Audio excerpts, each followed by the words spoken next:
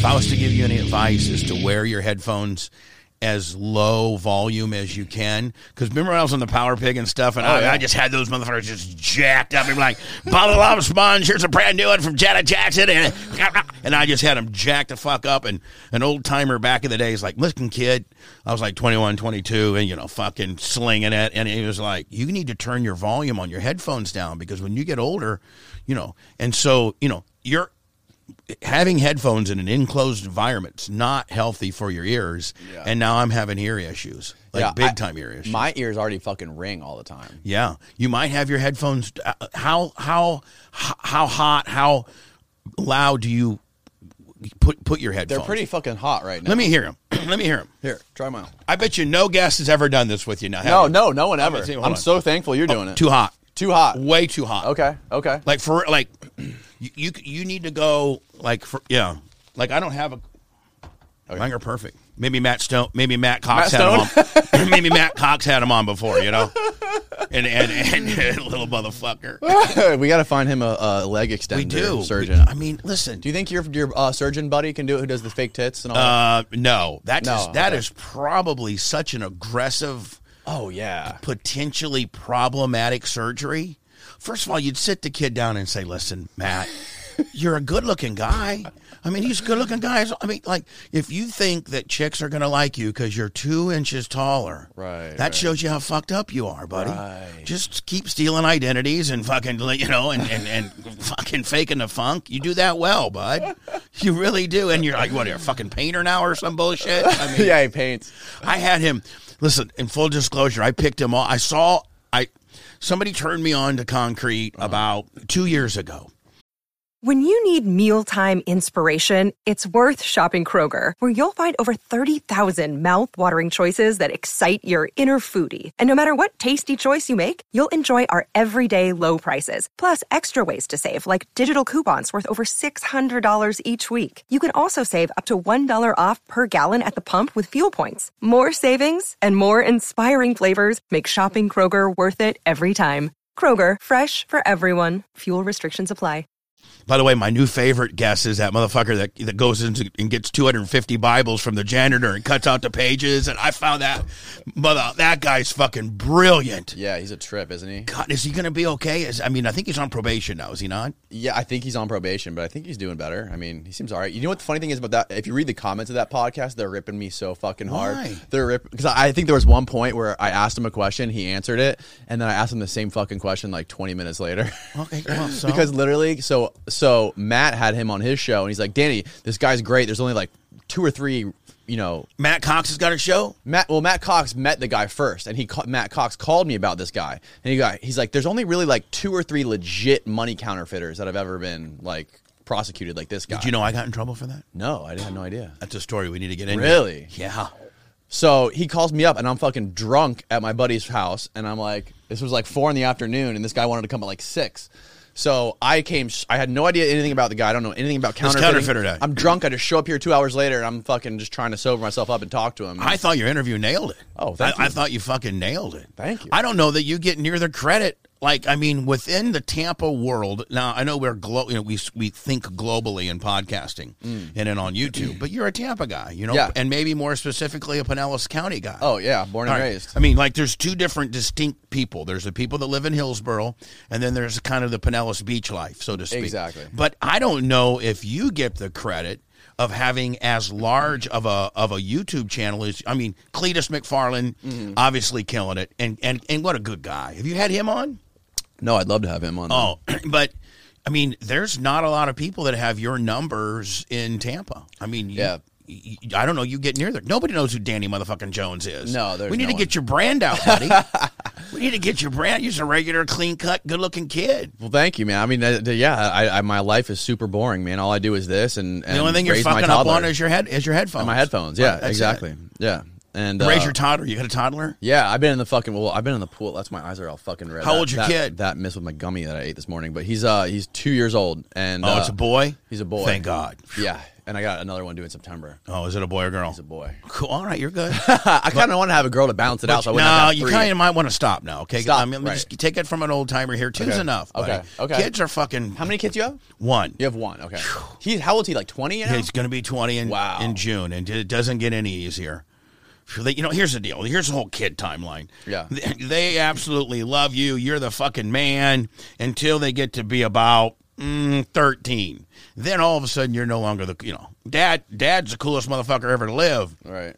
Until they get to be about 12, 13. Mm-hmm. And then, they need you less and less and less. And then the boys find some pussy. Right. And then it's all over but the fucking crime. It's all over. Just remember, some things win the battle, but pussy wins the war. Yes. I mean, look at the decisions we collectively have made in lieu of pussy. You know what? I was talking to... Have you ever seen that show Westworld on HBO? Yeah. How fucking good is that show? Oh, it's great. There's that one point I've been thinking about this nonstop for the past fucking 3 weeks ever since he said it when...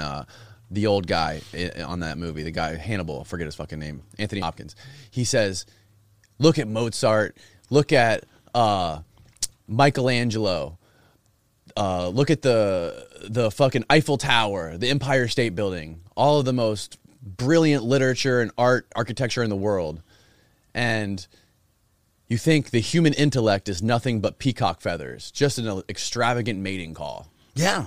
You know what I mean? Like all the most crazy fucking inventions or art that's ever been created by human beings has all just been some extravagant, elaborate mating call. And so if you think about it, growing up, what is let's say it's whomever you're attracted to. In today's age, we can't assume that it's a guy, girl, guy. Yeah. We have to assume that there's guy stuff, there's girl stuff, and if you're over 18, love whoever the fuck you want. That's your prerogative. I mean, I'm not here to tell you and judge you that heterosexuality is the only way to go. I mean, fuck. Well, you can transition into what you want. You can be what you want. That's a whole different world. But with regards to, let's just say the way Bubba and Danny's wired, everything we do up to a certain point is to better ourselves with pussy.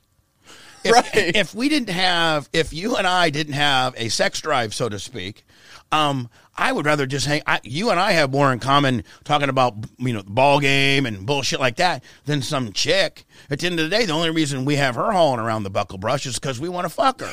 Only reason we drive. Listen, if I didn't care about what a girl thinks about the kind of car I drive, you and I'd be rolling around in a fucking 04 Crown Vic. We don't give a fuck about any, but we do everything in lieu of that pussy.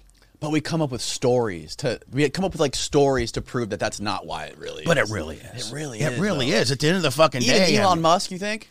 Well, that's a different character. I mean, that motherfucker doesn't care about nothing. I think that he's the most brilliant man on the planet. I really do. I mean, fuck, that guy's just got some type of it swagger that we haven't ever seen. I mean, fuck. He doesn't even have a house. He doesn't give a fuck about nothing. I mean, think about if you're the richest man in the world, you don't give a fuck. It's like completely reverse of Matt Cox. Matt Cox worries about everything, including how big his fucking shin bones are. Okay? Elon Musk, and by the way, I always mispronounce his name on purpose, just like I know Illinois is Illinois, but I call it Illinois because it's just my Bubba charm. I call that. Corn on the cob, corns on the cobs, just because it's my white trash fucking, in my cult-like Bubba army following knows that but I call him Elon Musk. Elon Musk is the most richest motherfucker in the world. If I was the richest dude in the world, motherfucker, I would have a house that made Ben Maller's look like fucking, the maid's quarters, right? Elon Musk doesn't even have a house. He fucking crashes on people's couches. That's how much fucking swagger he's got, right? God. If you were the richest man in the world, Danny Jones, what kind of house would you have? Yeah, no. You'd have a staff of 50 just telling you how fucking big your dick is and how much money you got. Hey, guy, I'm paying $100,000. Tell me how much money I got right now and how big my cock is and how many girls are coming over like Bubba Balzerian almost, right? Like, Like, like that guy. That guy's a fraud anyway, isn't he? Haven't they come up that Balzerian maybe, like, it might be like all kind of smoke and mirrors a little bit with him? I don't know. Have they? I think that might want to be one of your next things you look into. Look that up, Austin. We can look it up right now. Immediately, Austin. Fucking right now. No, I think, he does. I think he rents a lot of the houses he lives in. And then he defaults. I've heard he's defaulted on some of the shit and gotten thrown out of these big ass houses. Well, he went to Admiral Farragut, right? Yeah, and his dad they were from Tampa and shit. His dad was a big fraudster, I think. Right. His dad got fucked. He was like a Bernie Madoff type character. Went to prison and shit. This episode of the podcast is brought to you by Versus Game. Game 5 of the Golden State Warriors and Memphis Grizzlies playoff series is this Wednesday night. And I think the combined total score between both teams will be over 205 points combined. And this is going to be my first question on Versus Game. Now, here's how the audience is going to be able to make money. All you got to do is download Versus Game and go follow Concrete and vote on our game, which is linked below in the description. We're going to be posting one of these questions for each episode of the next few podcasts. So make sure you go look for the Concrete account on Versus Game.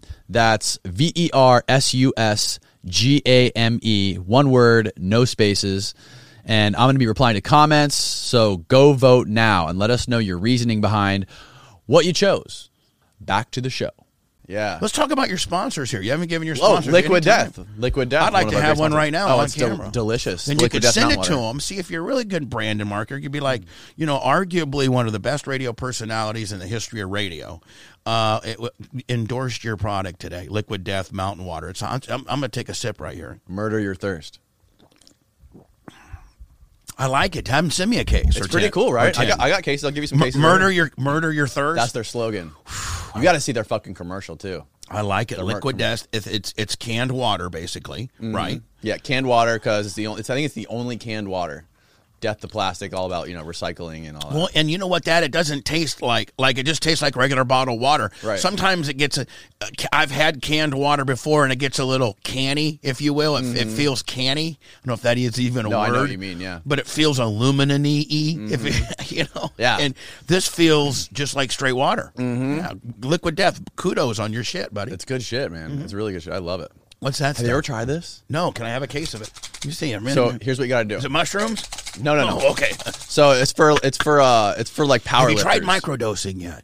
Oh yeah. Okay, I'm just making sure. Oh yeah, microdosing right now. Me too. Are you really? Fuck yeah, of course. Oh, yeah. we got to talk about that. Yeah. So this stuff's for fucking power lifters. So please. I'm sure. Have you ever been knocked out like racing or anything? Oh yeah, I've been knocked the fuck out. You know the shit they give football players? They put on their nose and like smelling salt. Take a nice whiff of that. That's what it is. Now hold on, are you gonna knock me right the fuck out? No, here? it's fucking great. Why jack you up? Oh shit, is it legal? Yeah, it's legal. It's like a main line of adrenaline right to your brain. I need that right before I hit the fucking air. I know, right? Like, hold on, 3, 2. Woo! Hey, it's fucking Bob with the Love Sponge here. I'm fucking 6:05. Usually I'm down to.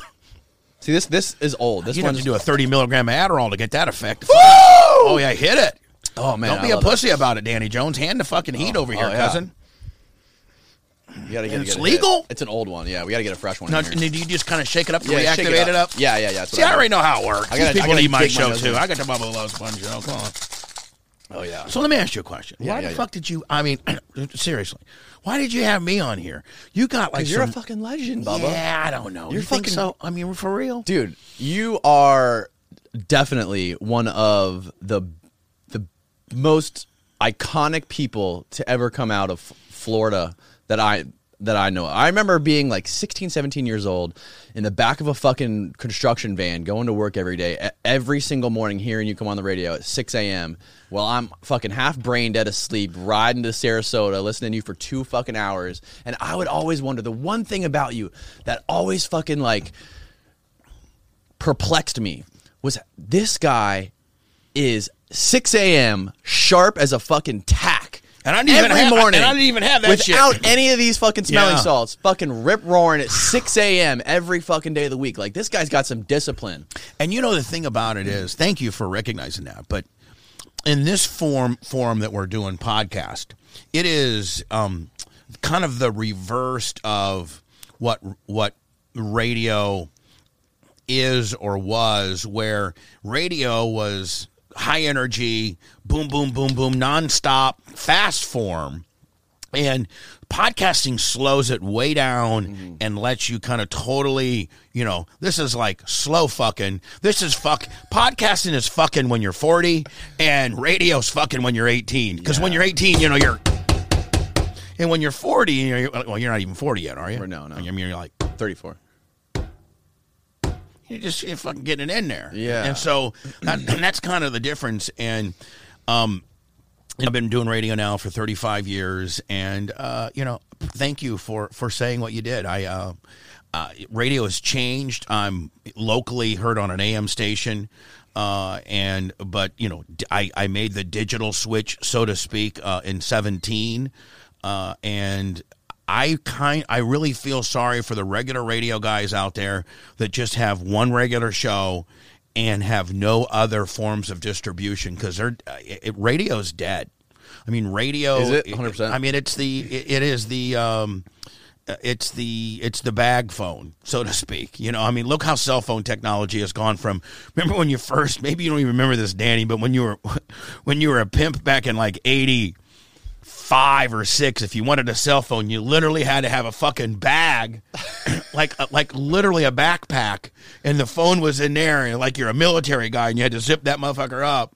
So that's what radio is now compared to what the digital world is. YouTube, podcasting, all the other different algorithms and how you distribute it's still the expression content is king. Mm-hmm. How you distribute your content changes daily. And people like you probably are way more powerful in your distribution method of your content than any of the highest rated air personality in Tampa doesn't have your reach by far.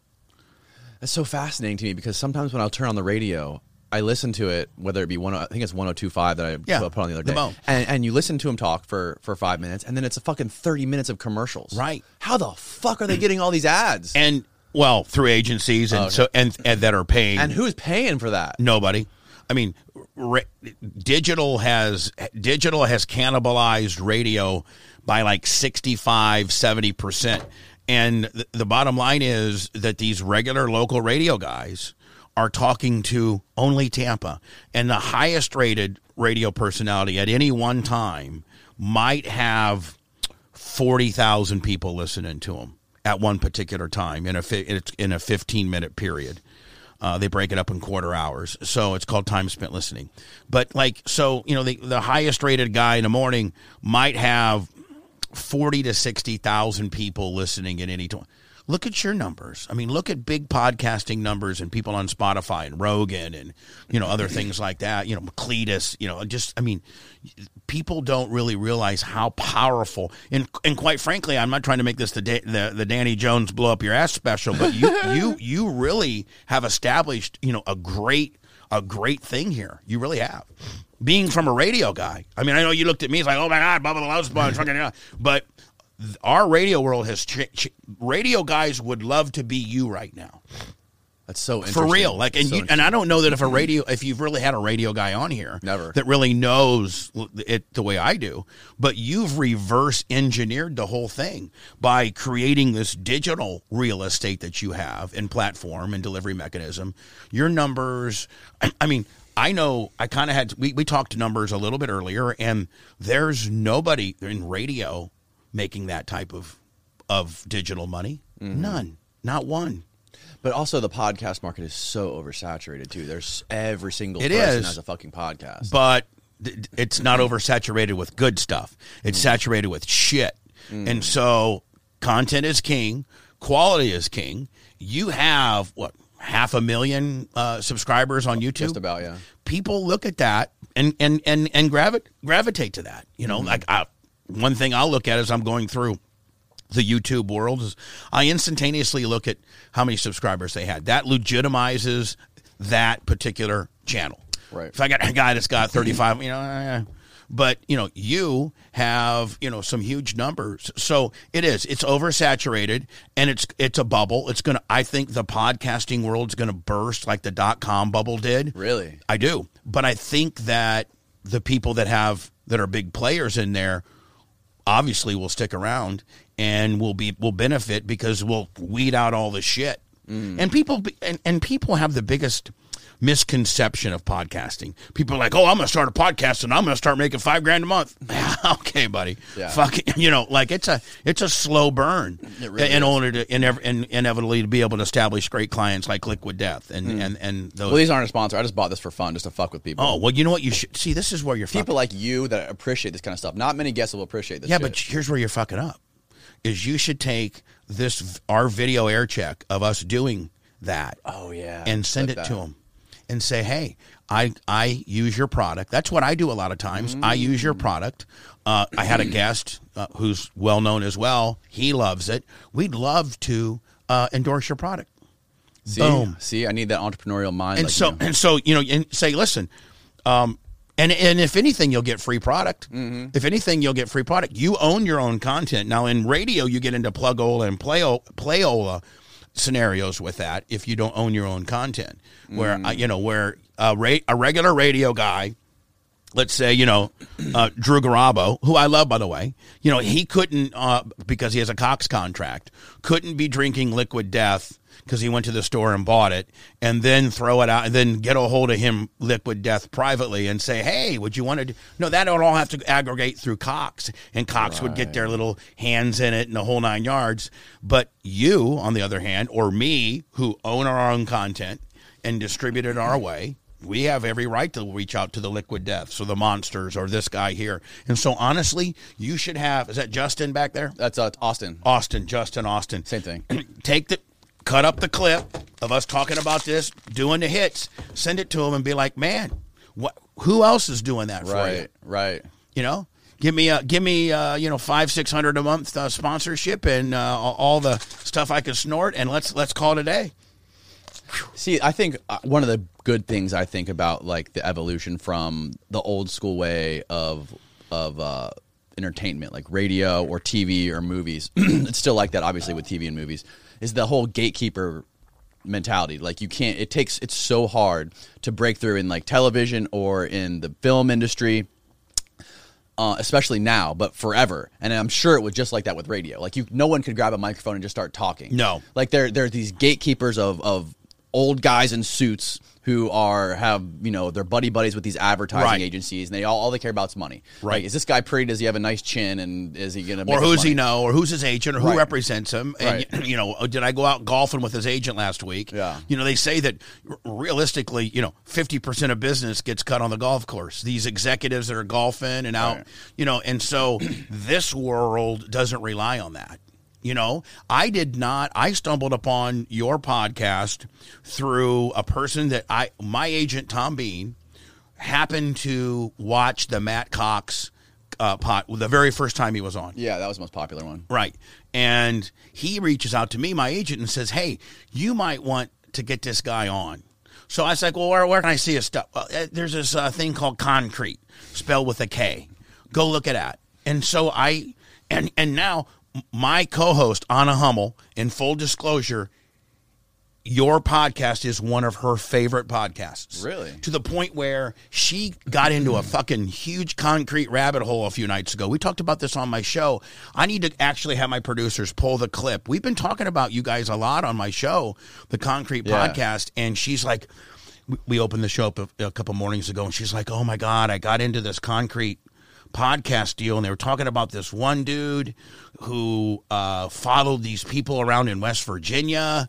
Mark Lado. Yeah, and she was watching the Mark Lado deal, so then she started getting into that, and then she got into the Whitakers of West Virginia, and so your podcast got her into this rabbit hole, and so you're doing great things here, and I want to help you in what I can do, like things like what I just showed you how to do that, but I also want you to help me because I think together we could do some good shit together. Oh, hell yeah. I mean, I'm ahead of you maybe in branding, in the knowledge of radio, but fuck, you are way ahead of me in this world, by far. You are leaps and bounds ahead of anybody when it just comes to you're just such an interesting like personality, and you're so charismatic, and you're so good at talking, and you're so good at like developing that rapport with people. I'm fucking dog shit at that. Like I came up just holding a video camera, making my own little documentary films and like little TV like pilots and shit. Yeah, like but that. you got the it factor.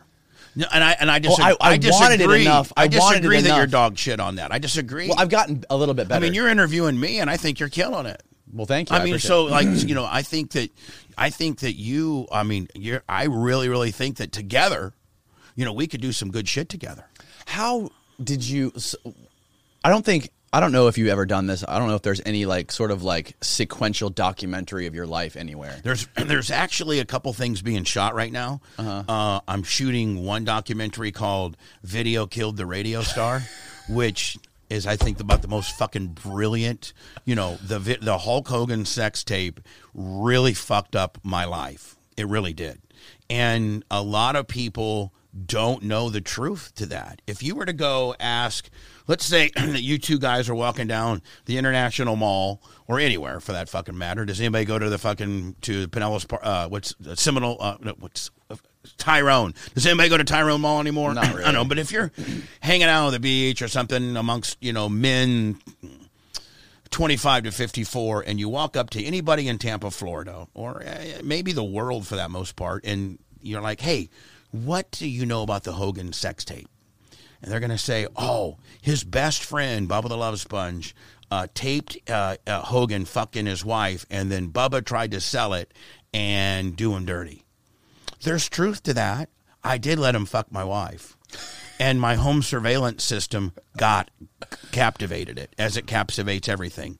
That's my only dabbling in the whole thing. The sequence of events that happened thereafter will absolutely blow people's fucking minds when they find out how this all went down. Now, I'm not trying to say, oh, listen, I'm innocent. No, I let my best friend fuck my hot wife.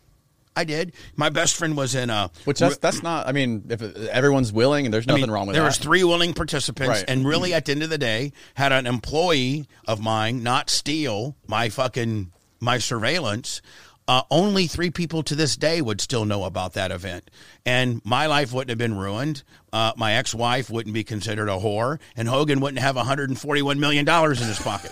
So, I mean, joke's on me, motherfucker. Do you think he really got all that money? No, he didn't. He got, in my opinion, between now, don't forget there were 2 lawsuits. There was Hogan versus Gawker, and then the lawsuit that nobody knows about, Hogan versus Cox. Oh, okay. All of this was aggregated through Cox Media. That lawsuit settled. That's the story I'm going to tell. I'm going to tell that story. Everybody knows Hogan versus Gawker and how that worked out. But if you were to go and ask that, people say, well, people don't realize is that my best friend, Hulk Hogan, lived with me at his lowest point of his life in 2007. He was suicidal. I had to take a gun away from him at one time. He was going to kill himself. And we were coming home from the dollhouse one night.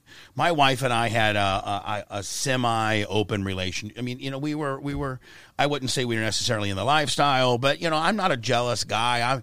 I've seen through all of my years on being on radio and the squirt Olympics and the girls pissing in fucking coffee cans and shooting ping pong balls out their pussies and just all the stuff that I've seen, I've become calloused. So my best friend fucking my wife is not that big a deal to me. Mm-hmm. And so... You guys were married? You guys were together? Yeah, we were married. And so we're driving home from the dollhouse, and my wife calls me, and Hogan's down. He's going through the worst fucking divorce ever. And I just told her, I said, hey, Heather, have a little sexy outfit on and take care of my boy when we get home. And it was pretty much that. It was pretty much that simple. The chain of custody of the tape is a story in itself. Heather and I were going through a very nasty divorce, and I didn't want that, that DVD at my house at that time. So I took it and put it in my office.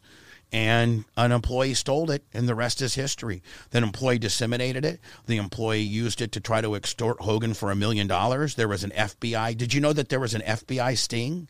I had no fucking clue. No. Nobody knows this. Nobody knows that this tape was shopped all around Hollywood, and everybody in Hollywood asked the Spice Boy, Matt Lloyd, Spice Boy, my co-host, was shopping this to Digital Underground and to Wicked Productions and all this, and says, and you know, because the sex tape world with the Ray J and Kim Kardashian and Paris Hilton and Tommy Lee, you know, those were worth millions of dollars because the people in the tapes agreed, you know, for the right at the end of the day. Right. Pam and Tommy want to act like they didn't. They made a lot of money on that deal. Oh, yeah. Well, Heather, myself, or Hogan. Well, sex tape hasn't made money. Yeah, right. I'm the guy. I'm the person that's been on the worst side of sex tape. I am the guy who got butt fucked by sex tapes. So, as Spice Boy was shopping this tape, I didn't even know that it was gone. You know, like for instance, see that toolbox over there? Yeah. Okay, you might have 3 half-inch wrenches in there. Do you really know that there's 3 in there? Last time you checked, there was 3. But do you go back every day and check that there's 3 half-inch wrenches? Right. No. I knew this sex tape was in my office in the desk. I didn't go every day and relook. Oh, it's still there. I just knew. I never had an employee theft problem. I didn't, you know, I had nothing. I had a pretty small staff, and nobody went in my office, and I'd never have a theft problem. People had keys to the building. They could come and work on the weekends and things like that. Well, one of my employees stole it. I didn't know it was stolen until one of my producers, Brent Hatley, calls me March 4th, 2011, and flat out asks me, did Hogan fuck your wife? And I'm like, I'm driving into work. It's 4:40 in the morning. I'm on the Howard Franklin. I'm like, what are you talking about? He's like, on the dirty.com, there's a screenshot of your bedroom with Hogan, you know, on top of Heather. And I'm like, oh my God. Brent, run into my office right now and look at my top desk, top drawer, under some papers. There should be a DVD that says Hogan on it. And he walked in there and he said, it's not there. And I knew my life was ruined. So Spice Boy was taking this tape, and when he was going to when he was going to all these places that could potentially buy a sex tape, the first thing they asked was, well, do you have 2257 forms on the people involved? And a 2257 form is just a standardized form that says, I am this person giving you permission to use my likeness and distribute it, and we own the right, you know, all that kind of bullshit, which you should have me sign at the end of the day. I don't have anybody sign those. You should. I should, yeah. You know what? I'll give you a If anybody ever told me they didn't want to be on here, I would take it down. Sure. But, you know, if you having a 2257 further insulates. Yeah. You know, I mean. That would be a good idea. That would be a responsible thing to do. I have a. Really? Yeah, I have the template, so to speak. I can get you. Oh, that would be fucking awesome. And you tell them, you know, you can either put in the form or you can tell them, hey, this is just gives me the rights to put this on, but if you would ever have a problem with it, I'll take it down. Right. Like, you know, like be disarming when you would tell them that. Because if they look at it like, you know, it looks a little intimidating, you know, sign in some shit. Right. But another radio lesson. Right. I could teach you a lot of lessons. I know. I'm learning a lot today. And my next lesson is to get a vasectomy. Okay, now let's keep it at 2. Let's keep it at 2. You want to keep this empire going, motherfucker? You get another mouth to feed. Then you got to figure you and your wife are going to end up getting a divorce one of these days. You got fucking 3 child support payments instead of 2. Fuck. You got baby mama drama. She always says that. She goes, I'm never letting you divorce me, but I don't care what the fuck happens when we get older. She's like, you're getting a vasectomy after our next kid, after 3 kids, because I don't want any other bitch to have your kids. That's her way of looking at it. That's a lot of wisdom right there. You might want to listen to old girl on that one. Yeah. But you might want to try to whittle her down. Let's keep it at 2. I'm just saying. I know, yeah, I'm trying to. I mean, child support's strictly a number. It's 20% of your gross per kid. Think about 20% per kid? Per kid, bud. Oh, God. You're looking at 60 points. 60% of everything. Yeah. God damn. Yeah, homeboy's thinking about his job right now. I can see why Hogan was suicidal. Yeah. Well, I mean, Linda got, his divorce settlement was just crazy. So anyway, Spice Boy starts shopping this tape. He can't find anybody in Hollywood or anybody in the porn industry that'll touch it. They're like, listen, we cannot put this up if you don't have, at least Heather and Hogan on 2257s. Right. It's illegal. Well, at that point, the tape was worth nothing. So Danny, this will blow your fucking mind. And this is what people in the mall and don't know, is that he then got a hold of his wife's best friend named Lori Burbage, who worked at the Bank of America. She was just making like, 20, like a single mom, and gave her $1,000 to be the liaison. And he called up a guy named Keith Davidson, who was the #1 sex tape broker in Hollywood. I've heard of him. And he flew to Tampa and brokered this. And he had David Houston, who's Hogan's lawyer, who's now dead. And Hogan. Is that the guy who looks like a burn victim? Yeah, looks like Fire Marshal Bill. Oh, my God. Let me tell you something. I got so much heat when I used to say that. He died? Yeah, he died in Reno. Oh, fuck. And so him and Hogan, Keith Davidson got a hold of him and Hogan and said, we have this sex tape. I have the sex tape. Well, first of all, the dirty.com put the screenshot of it up in March and kind of alerted the world that it was out there. So everybody's scrambling around. Where the fuck is it? Nobody knows. They can't produce it. The dirty.com has to pull it down immediately. But Spice Boy fucked up by I think he got like $4,500 to send them that picture. So as he's shopping it, he can't sell it. He then arranges a meeting for Keith Davidson to represent him, and Hogan, David Houston, and Lori Burbage, who represents the owner of the tape. Because if Spice Boy would have walked in there, Hogan would have said, "Fuck, because he knew Spice Boy worked for me." Right. Spice Boy wanted to completely stay out of it. Right. So Lori Burbage goes in representing the owner of the tape. Keith Davidson's in there to broker it. But what they don't know is that Hogan and David Houston called the FBI and said, we're being extorted. They want $1 million for this sex tape for Hogan to buy back so that it doesn't get out. That's what bad guys do. Is if I got something here and you don't want this, you don't want your wife to see this, well, then buy it off of me, bitch. Right. Otherwise, she's going to get it. Now, that was true? Somebody did try to extort him for $1 million? True. It was an FBI sting that's been fully documented. Really? They have it recorded him actually saying that? Yes. Wow. I'll have that footage on my documentary. Wow. So they're in there, and Hogan writes a dummy check for $150,000 to buy back this tape. The feds knock the door down, fucking put Lori Burbage and Keith Davidson in handcuffs. Oh, this gets fucked up, Dan. You're going to fucking freak out over this deal. Holy shit. So the FBI does this big sting, the whole fucking 9 yards. Keith Davidson's lawyers up and hires a guy named Brian Albritton. Now, Brian Albritton was my original attorney when I got in trouble for the hog situation. Remember my hog deal? Oh, yeah. He was my first attorney. So now, when each new president comes in, they appoint a U.S. attorney for the district. In Florida, there's 3 districts, the upper, the middle, and the lower. Well, that is, you're basically the U.S. attorney for the middle. You decide what the federal government prosecutes. Well, Brian Albritton, after he became my attorney under the George W. Bush administration, was a big slinging dick. He worked for Holland and Knight. He was the U.S. attorney for 6 years in Tampa. So he was the big slinging dick, this guy named Brian Albritton. Well, after George W. Bush left and Obama came in, then they appoint a new U.S. attorney. It's all politics. Well, Brian Albritton, if you're a former U.S. attorney, after a year or 18 months, you can then go into the private world sector and be a regular lawyer. So what do bad guys do when they're in trouble? If you got the opportunity to hire the former U.S. attorney who just left that office, who has all of his boys back then, who do you hire?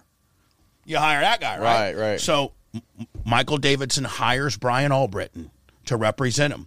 Brian Albritton walks into the U.S. attorney's office, a guy named Lee Bentley now.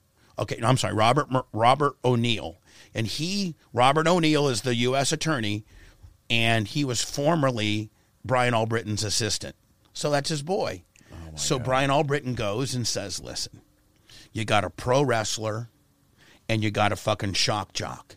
Both are uncredible witnesses. This is going to be a fucking clown show. You can't press charges on these people. They no processed it. What does that mean? They didn't prosecute. They didn't attempt to. They said no. So it didn't get Matt Lloyd, Spice Boy, Lloyd Burbidge, Michael Davidson, Keith Davidson, all the people that extorted Hogan got away with it because I was the victim. Because I'm a bad guy. I'm the loudmouth. I'm the guy that did Lesbian Tuesdays, No Panties Thursday, Redneck Mondays, Squirt Olympics, Squirt Olympics, shoot ping pongs out your pussy, ping pong. And that guy doesn't make a good victim. You can do whatever the fuck you want to me, but they never will prosecute for me. So it got unprosecuted. So here it gets better.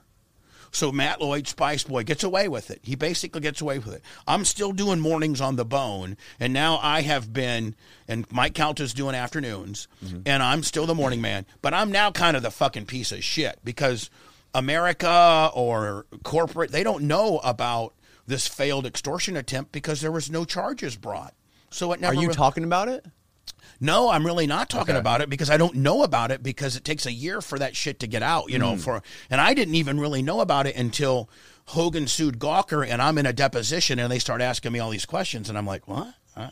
Huh? And so Spice Boy then takes this tape. He's cleared, no big deal, and it's no value. There is no value to this tape. You can't extort Hogan for it. Right. Because you almost went to prison for that deal. You can't get anybody to buy it.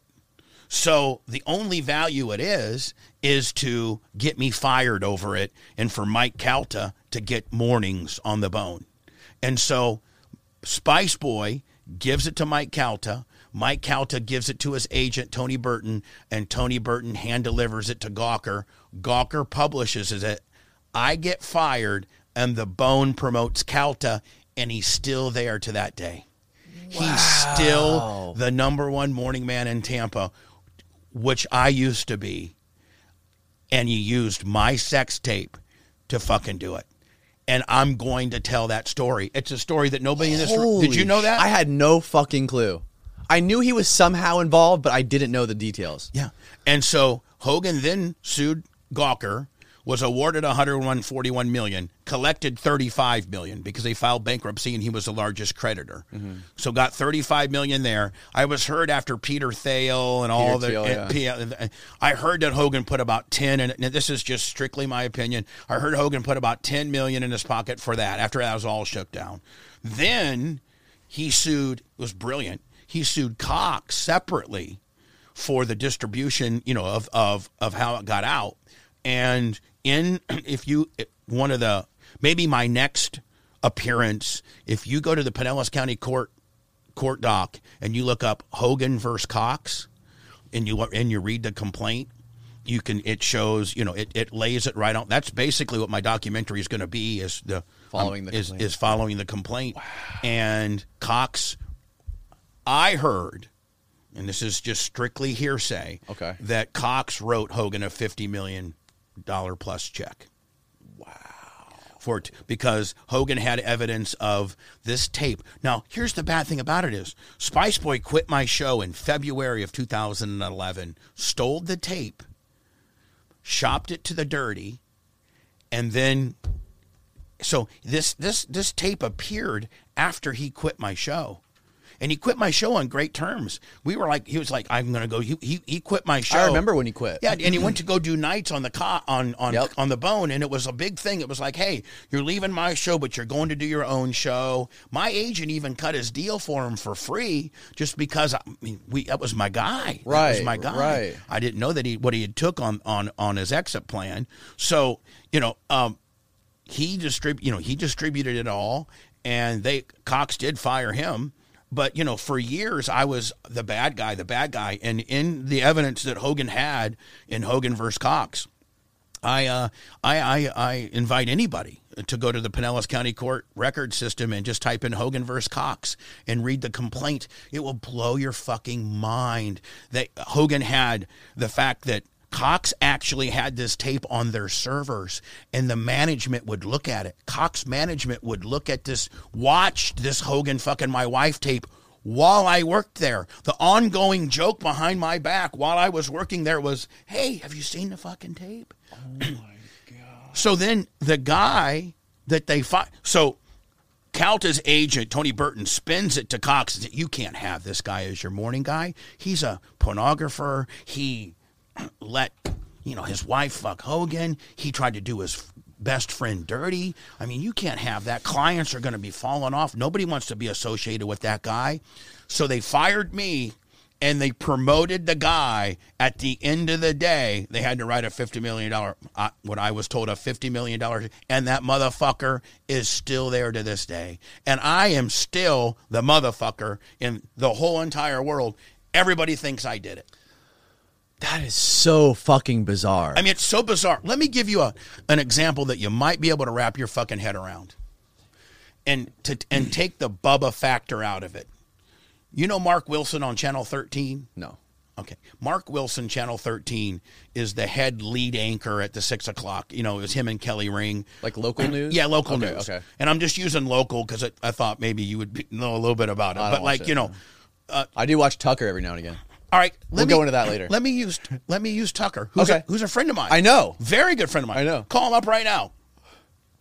Let's say Sean Hannity. You're familiar with that? Yep. Okay. Sean Hannity, Tucker and his wife are in an open relationship. And so let's think of somebody super famous that Tucker might know. Donald Trump. Okay, let's just use that. Different players, but here's the scenario. So Tucker lets Trump fuck his wife. Right. There's video of it. It's not going anywhere. It's not going to go anywhere. Hannity fucking wants Tucker's job. So Hannity steals the tape.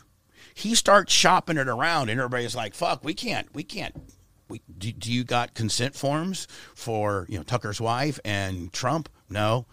Sorry, we can't do anything about it. Okay. The FBI does a sting and fucking goes and Tucker's liaison tries. Sean Hannity's liaison tries to shake Tucker down for $1 million. The FBI gets involved. People get arrested. But the FBI is like, listen, you got Donald Trump here. You got fucking Tucker. It's a fucking right-wing fucking shitstorm here. We're not going to prosecute this, okay? Right. All right. Hannity's like, fuck, it didn't work there. So Hannity goes to Fox, and Hannity then, Hannity goes to CNN and says, hey, I got a tape for you. You guys might want to fucking play it. CNN plays the shit out of it, right? Boom. Fox fires Tucker and gives Hannity the job, and then 5 years later realizes that Hannity is the one that distributed it, but lets Hannity keep his job. Yeah. I mean, it's the same thing. It's the same thing. Almost the much same bigger thing. players, Right. A little more sexier. Not at the time. At the time, it was probably about equivalent. I mean, you were much bigger than Tucker back then, weren't you? Yeah. One of the reasons why Tucker was on my show every Tuesday for 5 years is because we were globally bigger than him. He was using... I had no clue who Tucker was when Right. he was on your show. Yeah. I just knew that he was this great fucking guest who would come on. Oh, he was the best. He'd be like, and he got in a lot of trouble for his appearances because he was so cynical and so funny. He'd be like, let me tell you about Iranian women. If they're not out, fucking camels, they have hair underneath their arms. And then, and now he's gotten in trouble over all of his appearances on my show. Right. But like, same scenario, but just different players. That would never, ever in a million years last. People would not fucking tolerate that. No. Fox would not go for that. It blows my mind that, listen, I am a bad guy. I've done a lot of fucked up shit. I'm the second highest fined radio personality in the history of radio. That's a good fucking thing. You're second to Howard, right? Right, second to Howard.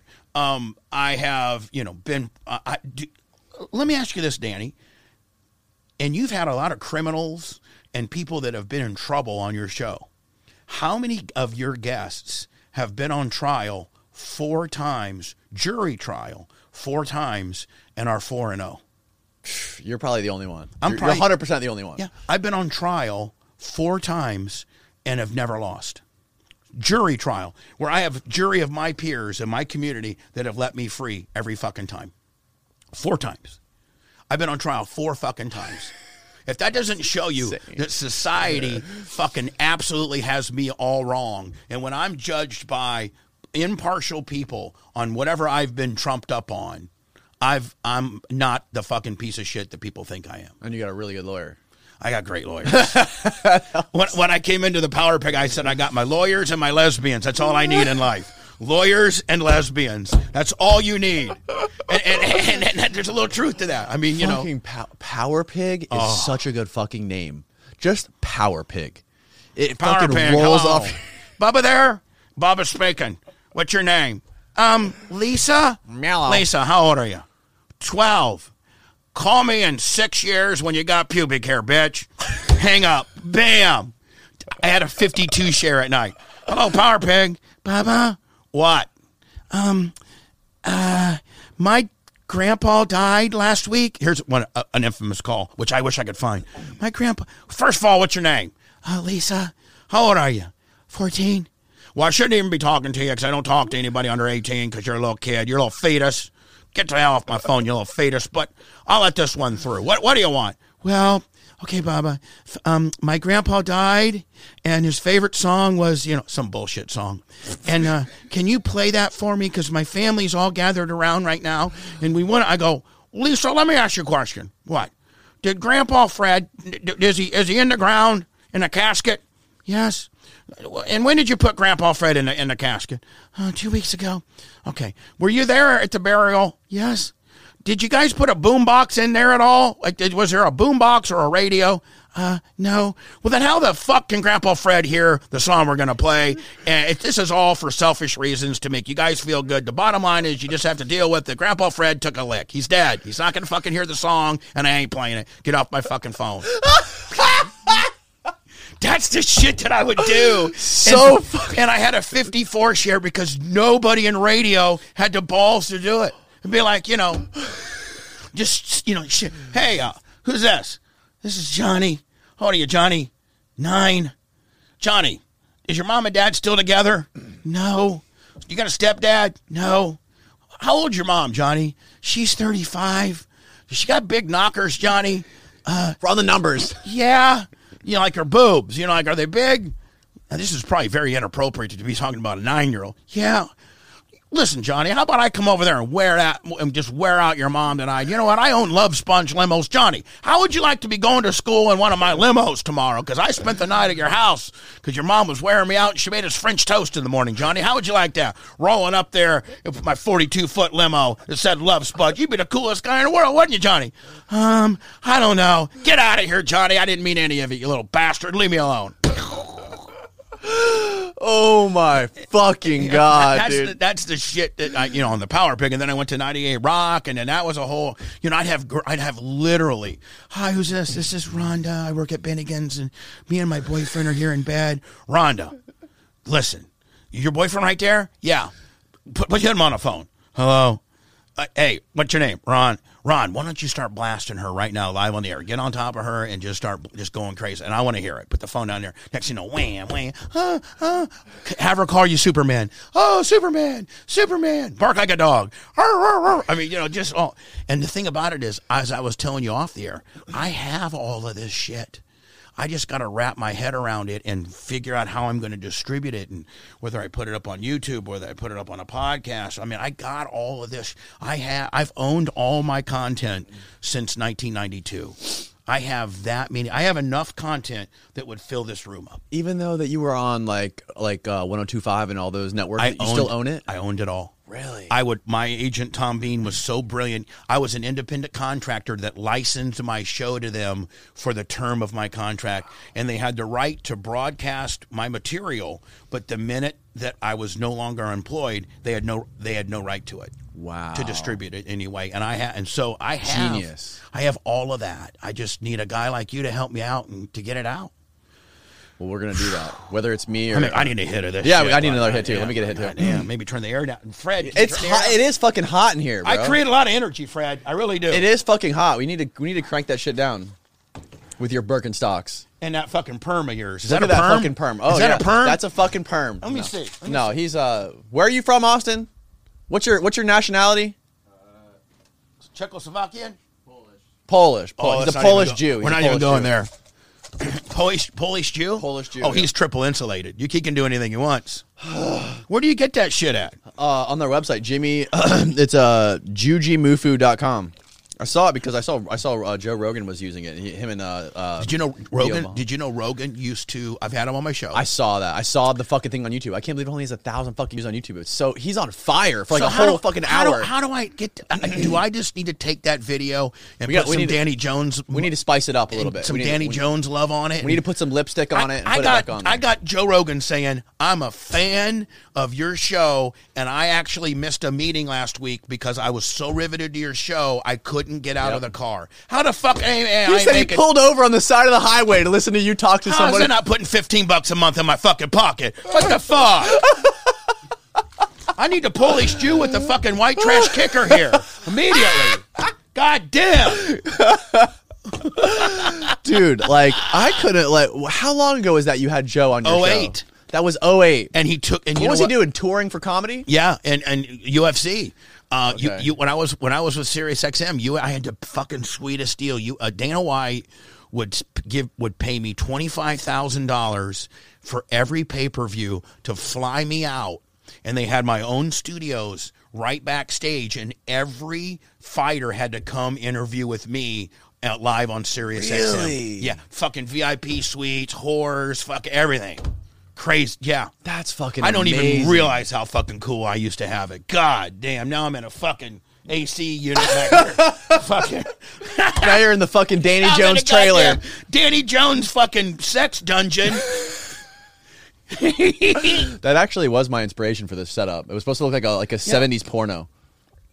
But you know what? On camera, it looks good. Yeah, thank you. It looks good. Is that so that's your Liquid Death stuff? That's over my there. Liquid Death memorial. Right? Yeah. You got any concrete T-shirts that you hand your guests? I got a fucking shitload of them for you over there, Oh, and hoodies. Each guest. Not needs to each get guest. Not every guest. Not every guest gets them. Some people Yeah, don't give a it's fuck right. about it, Like you know what I mean? when I was telling my girl, I was like, yeah, I think I'm gonna bring this guy some shit. He's pretty cool. He might be able to help me. I like him. Yeah, no, for you, I got you a shitload of stuff. Good 3X. Oh no, your biggest size is 2X. Motherfucker. You're 3X. You don't look 3X. You know what? I'm losing weight, so that'll give me something. When I can finally wear my concrete hoodie, I'll make a big deal. Are you about always trying different diets and shit still? I I've remember been back when I was listening to you, you were always trying different shit. Yeah, I mean, aren't we all? Aren't we? I mean, you're trying this shit, right? Exactly. I mean, we're all that's, trying. that's my diet, the salt when you're diet. fat, you're always trying, Yeah. I've always either been big, like I played football and big, but then I got real fucking fat. Radio when I was you up? fat, yeah, because when I was in the Power Pig, it was like we were, and you know Matt Heller from Horn Blasters. No. Might want to look him up. Okay. He's a fucking stud. Matt Heller. He owns Horn Blasters. Okay. You know those big train horns that people put Oh, on yeah, trucks? yeah. He owns that. And this motherfucker hangs out with the Gronkowskis, and he probably travels in some of the same circles like Tfue and some of that shit. But Matt, what was I talking about? Matt Heller. Fuck. Diet. We're talking about diet and like eating and shit. And he was one of I don't know how we got Can't into fucking that. remember about Matt Heller. I forget now. Fuck, I completely You said forgot. radio. Like we started getting radios when you started getting fat, and you started talking about Matt Heller. Yeah, I forget now. Fuck, I forget. Anyway, That's okay. It doesn't matter. it's that fucking sniff shit you got me on. The fucking the way that you talk to people when they used to call in and shit, like on the Power Pig and talking, like, is that just like an inherent? I know part what of- Matt. I didn't even fuck. Go ahead. Matt Heller said it best. Back in the day in Tampa, and then I was, syndicated in like 12 other cities: Miami, Orlando, Jacksonville, Fort Walton Beach, Naples, Fort Myers, Hartford, Connecticut, Richmond, Virginia, Cincinnati, Ohio, San Diego. So I was syndicated, while I was doing my morning show on 98 Rock. And so, as you said when we were, earlier, when you were being that pickup truck and you'd be listening to me, think about it. You didn't have a smartphone. There was no Twitter. There was no Twitch. There was no YouTube. There was no Instagram. There was no Spotify. There was no nothing. I was the form of social media. If you wanted to know what was cool, what was happening, what was shocking, what was sexy, what might be provocative, I was your only outlet. That's why I got to be so big and so iconic in the space that I was, is because I was kind of the first form of social media in our little world, in our little microcosm of radio, so to speak. So when you're in the back of that truck, you didn't have your fucking phone to be scrolling through looking at fucking, TikTok shit. You had to listen to the radio in order to be cool and to know what was going on. And Matt Heller was the one that came up with that. He was, he's super big on social media. I think Hornblasters has like 1.5 million Instagram people, and that's a local deal. But I think that's I don't mean to be narcissistic or bragging, but I think that's kind of right. I think that's kind of one of the reasons why I was able to obtain or get to the status, that I've become or had at one time. Yeah, I think that's 100% right. I think back in those times, like, what I was trying to get at before was like your whole personality and the way you come across, like even like being so energetic first thing in the morning and being able to go through these fucking marathon shows every single morning and maintain that energy throughout the whole thing, even though I've never done cocaine ever in my life. Never? Ever. Stop. I've never done cocaine in my entire life. I didn't think you were on cocaine, but I thought you were for sure on Adderall. No. Never? No. Now, recently, I've discovered Adderall, but Adderall wasn't a thing until what? How many years ago? I fucking took Adderall when I was in college, 2007. I didn't find out about Adderall till probably 5 years ago. Really? Right. I mean, I didn't even smoke weed, and I now love weed, but I didn't even try weed until 10 years ago when I was 46.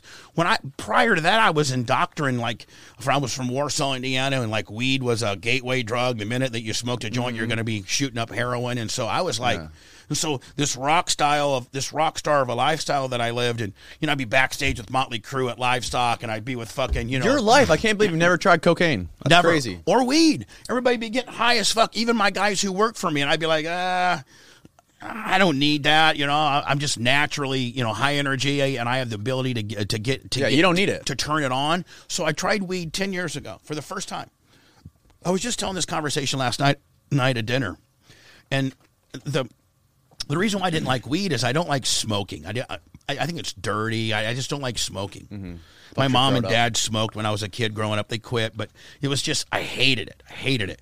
Well, Brent Hatley, my executive producer, remember when they first came out with those Volcano?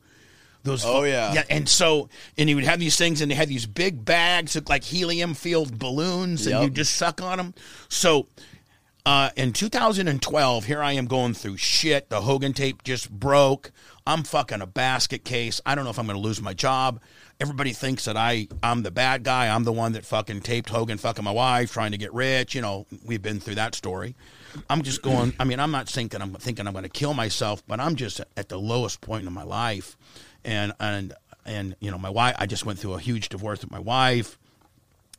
It's just so much uncertainty that really I needed weed. I mean, people don't realize how beneficial weed really is. Oh, it's fucking great. I mean, like, it changed my life.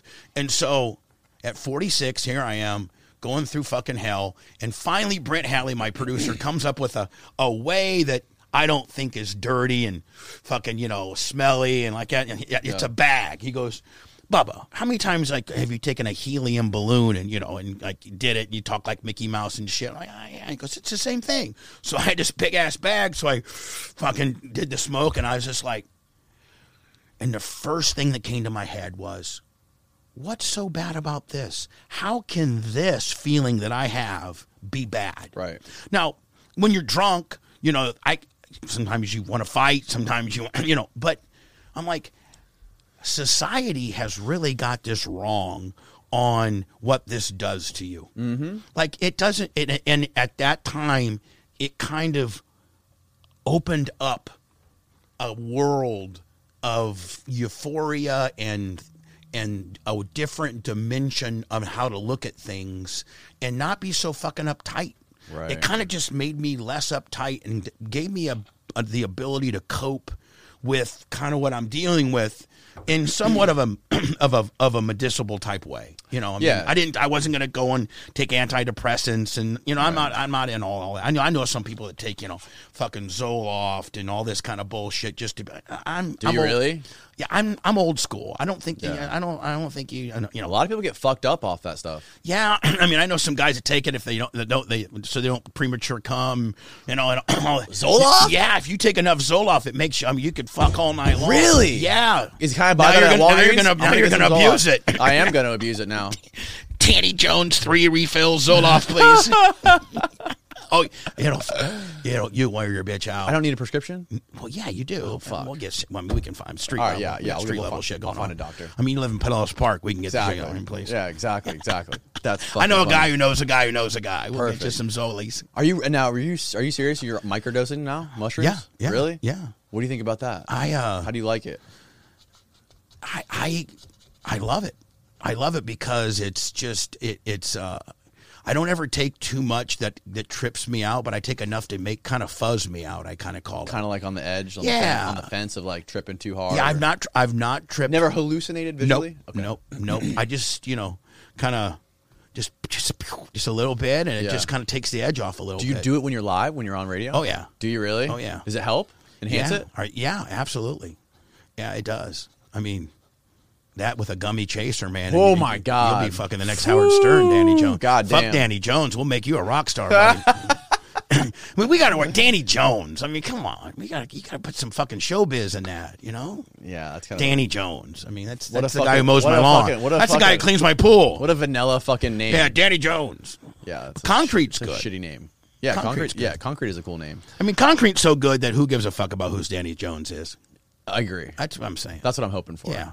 But what I wanted to get at, before you started to get like really big on the bone, and like one of the things that made you so interesting to me when I was younger, when I was like in my teenage years working construction, listening to you every single morning, was that not only were you super fucking entertaining, you always had the craziest fucking people calling in, like Tucker, and you had Hulk that would call in. Oh, yeah, every day. But on top of that, you were known for being this fucking like rock star rich person. Yeah. Like you're like, oh, I got millions in here, I got this $1 million mansion, but like this guy's fucking rich as fuck. I was rich. Listen, I'm not trying to brag. But that makes you so much more interesting. Fuck. I was doing, in my heyday, I was doing $5 million a year. You know, I had 3 or 4 years at $5 million. You know, I mean, I had a fucking plane. You know, I had fucking, I mean, and I'm not, and I say that, I say that humbly because I lost it all. And I was fucking stupid about it. And if I had my mindset today, if I'd started fucking doing weed at 36, I'd probably have half of that left, because I'd be like, you don't need to go out and pay cash for $100,000 Escalade when you can fucking finance it for fucking 2%. You know what I'm saying? Like, like just stupid shit. Yeah. You know, you don't need. How old were you when you're like in like the peak of your career? Well, I would say the peak of my career, the money wise, you're talking about? Money wise and like popularity wise. Probably 06 to 12. That 6-year period when we were heard both on Sirius. We were afternoon drive on Howard, on the Howard 101. So we had Howard's rub, and then I was on 14 Cox.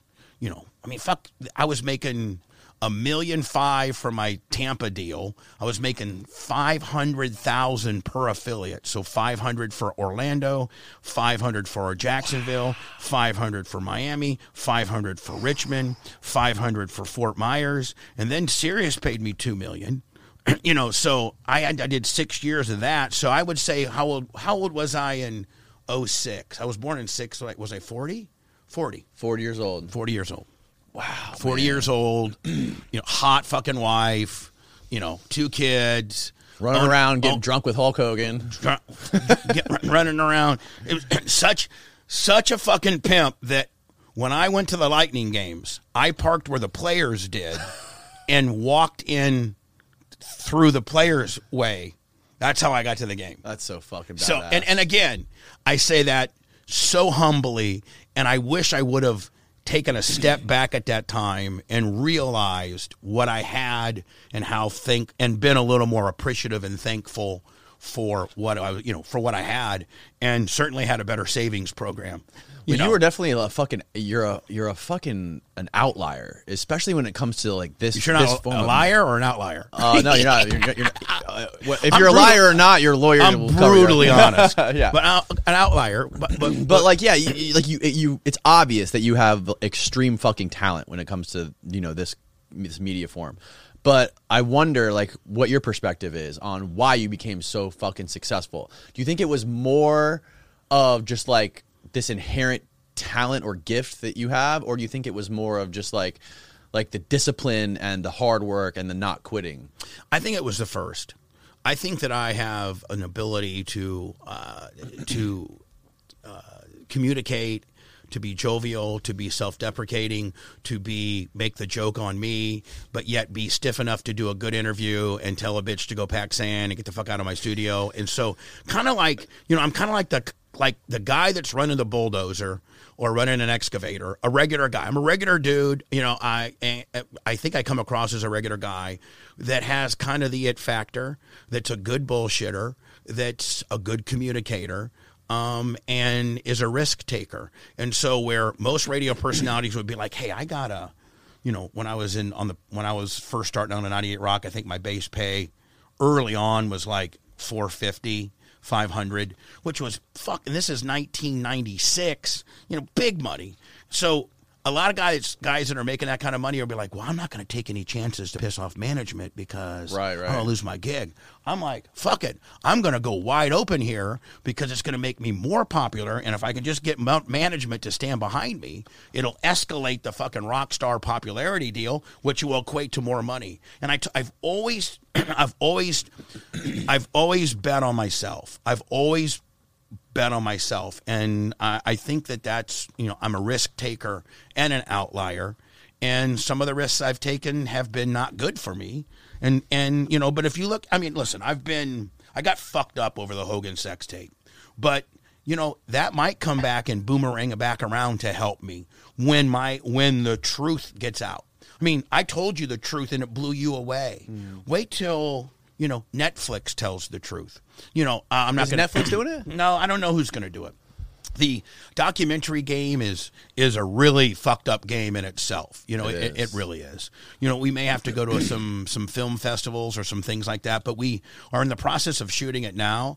And in shooting it, we're shopping it as well. We have there's a ton of people in the streaming space now. It's just not Netflix, Paramount, Peacock, everybody is looking for content. And when we tell our story, the average person has the same reaction as you. We're like, you're making this up. We're like, no, here's an 1,800-page, Hogan versus Cox complaint that completely validates everything from phone records to FBI. We're in the process right now. The FBI is being a bunch of fucks about giving us this surveillance of the Sand Pearl takedown. Well, it's my right. Sand Pearl? That's where the FBI sting took. Oh shit! The Sand Pearl, that real. Oh, I know. Yeah. I got arrested there once. You got arrested there? Yeah. For what? I did. The guy we were talking about earlier. We were when we first started doing our show together.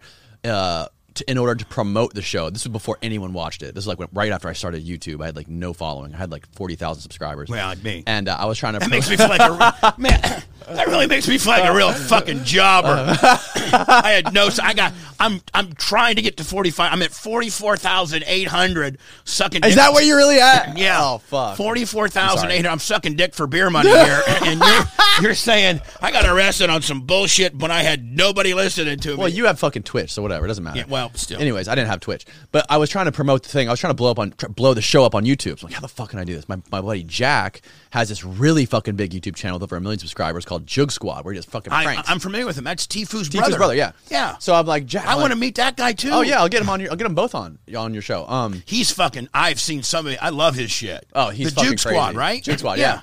We go he's golfing almost killing it. He is. They're both crushing it. Oh, good for them. So I was like, we gotta fucking promote this. How are we gonna do it? I'm like, maybe I can do a prank. And I was like, I always had this idea to do a prank where we prank the valet. So I got my buddy's Benz Rolls Royce, right? I'm like, first I talked Ben into it. I'm like, this is how it went. I said, we're going to promote this fucking show. We're going to get a prank to go viral using your Rolls Royce. We'll put it on his channel. It'll get millions of fucking views. Right. And it'll promote our channel with the show. So we'll get a fucking built-in audience from that video going viral. It's like, okay, great, yeah. Which is a great idea. Do it, but only do it at Frank's restaurants. Don't do it at the Frank Chevis's? Yeah, exactly. Yeah, I grew up with him. Frank Chevis is one of my best friends. Is he really? Frank Chevis. I grew up with his kids. Unbelievable fishermen, are they not? Oh my god! Oh yeah, dude. Fucking Cody is he is like the Elon Musk of fishing. He is. Frank Chevis is one of my best. Frank Chevis as my wedding present when I married Heather. And I had Stern there, and I should show you the videotape of my wedding. I had Stern. I had Hogan was my best man. Well, I would love to see that. You should post that fucking shit on YouTube. I think I did. But did you? I think I'll have to find it for you. But Chevis catered it all, Salt Rock style. I'm talking about, crab legs, fucking chocolate fountain, steaks, lobster, liquor, whole 9 yards. The bill was $74,000 for catering, okay? At the end. So we go on our little honeymoon. Frank says, hey, when you get back, come over to the Salt Rock, and we'll and bring your credit card or your fucking checkbook, and we'll settle it up. Okay, I'll give you a huge discount. I'm going to give you my cost. The $77,000 should be about $40,000. Okay, and everybody, Howard Stern, everybody is like just raving on just like my fucking wedding was the best catered. I mean, from the Hamptons shit and all the, like my fucking stupid Bubba Clem from Warsaw, Indiana, marrying Heather Cole from West Virginia at the Gulfport Casino was the baddest catered event in the history of the land. So I go to fucking Frank Chevis with my checkbook, and it was going to be like $46,500. Now I had already tipped all the bartenders and that night. I each give them a couple $100, that night. And so it's like a month. It's a month down the road, and I go to write my check, and he goes, "Okay, here it is. Here's the itemized, Bubba. It was $77,500. I took off, my food costs, blah blah blah. I have about $44,500 in it." I said, "Okay, Frank, who do I make it out to?" And he, one of his LLCs, I make it out to. Boom, boom, boom, boom, boom. I thank you, Frank. I love you. God, it was the best ever. A week later, I get a Federal Express. And, we all open one of the things, if you ever want to get somebody to open something, send it to them Federal Express. We all open our Federal. You may not open your mail, but when you see a Federal Express, don't you open it right away? An overnight package, right? He overnighted me a package from Frank Chevis to the studios. I'm like, oh, fuck, open it up. It's the check torn in half and said, "Congratulations, friend." No fucking way. That's cool as fuck. That is just straight pimp. That's badass. Look, I got goosebumps. That's fucking pimp. That is badass. That's Frank fucking Chevis. That's cool as hell. So anyway, Frank Chevis, you had to do it at Frank's restaurants. Yeah.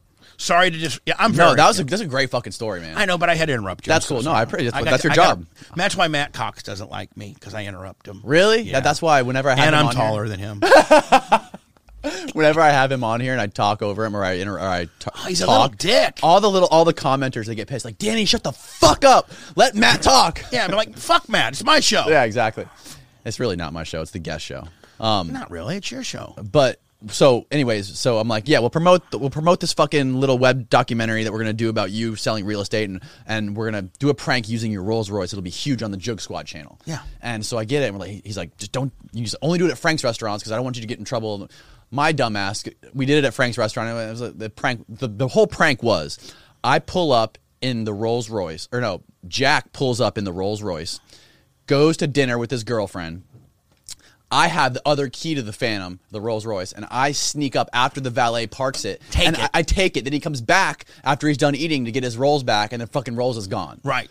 So that's the whole prank. And he fucking cuts a promo on him. Where's my fucking Rolls Royce? Where's my fucking car? Right, exactly. We did it a couple times. We did it in front of the Brown Boxer. We did it at Island Way Grill, and we did it at the Sand Pearl. Right. Anyways, I did it at the Sand Pearl. I got caught trying to sneak it back out of the valet garage underneath the Sand Pearl. And I'm fucking with the guy. They fucking call the cops. And I'm like, dude, this is my friend's car. We're doing this as a whole stunt. We're doing a whole thing here.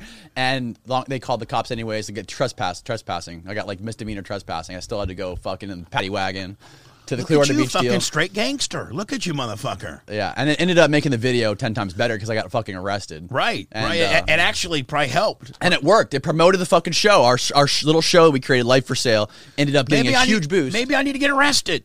I mean, that might be it. You know, maybe you got a hog. We can kill one right on the parking lot. Anyways, that was my story. How I got arrested at the Sand Pearl.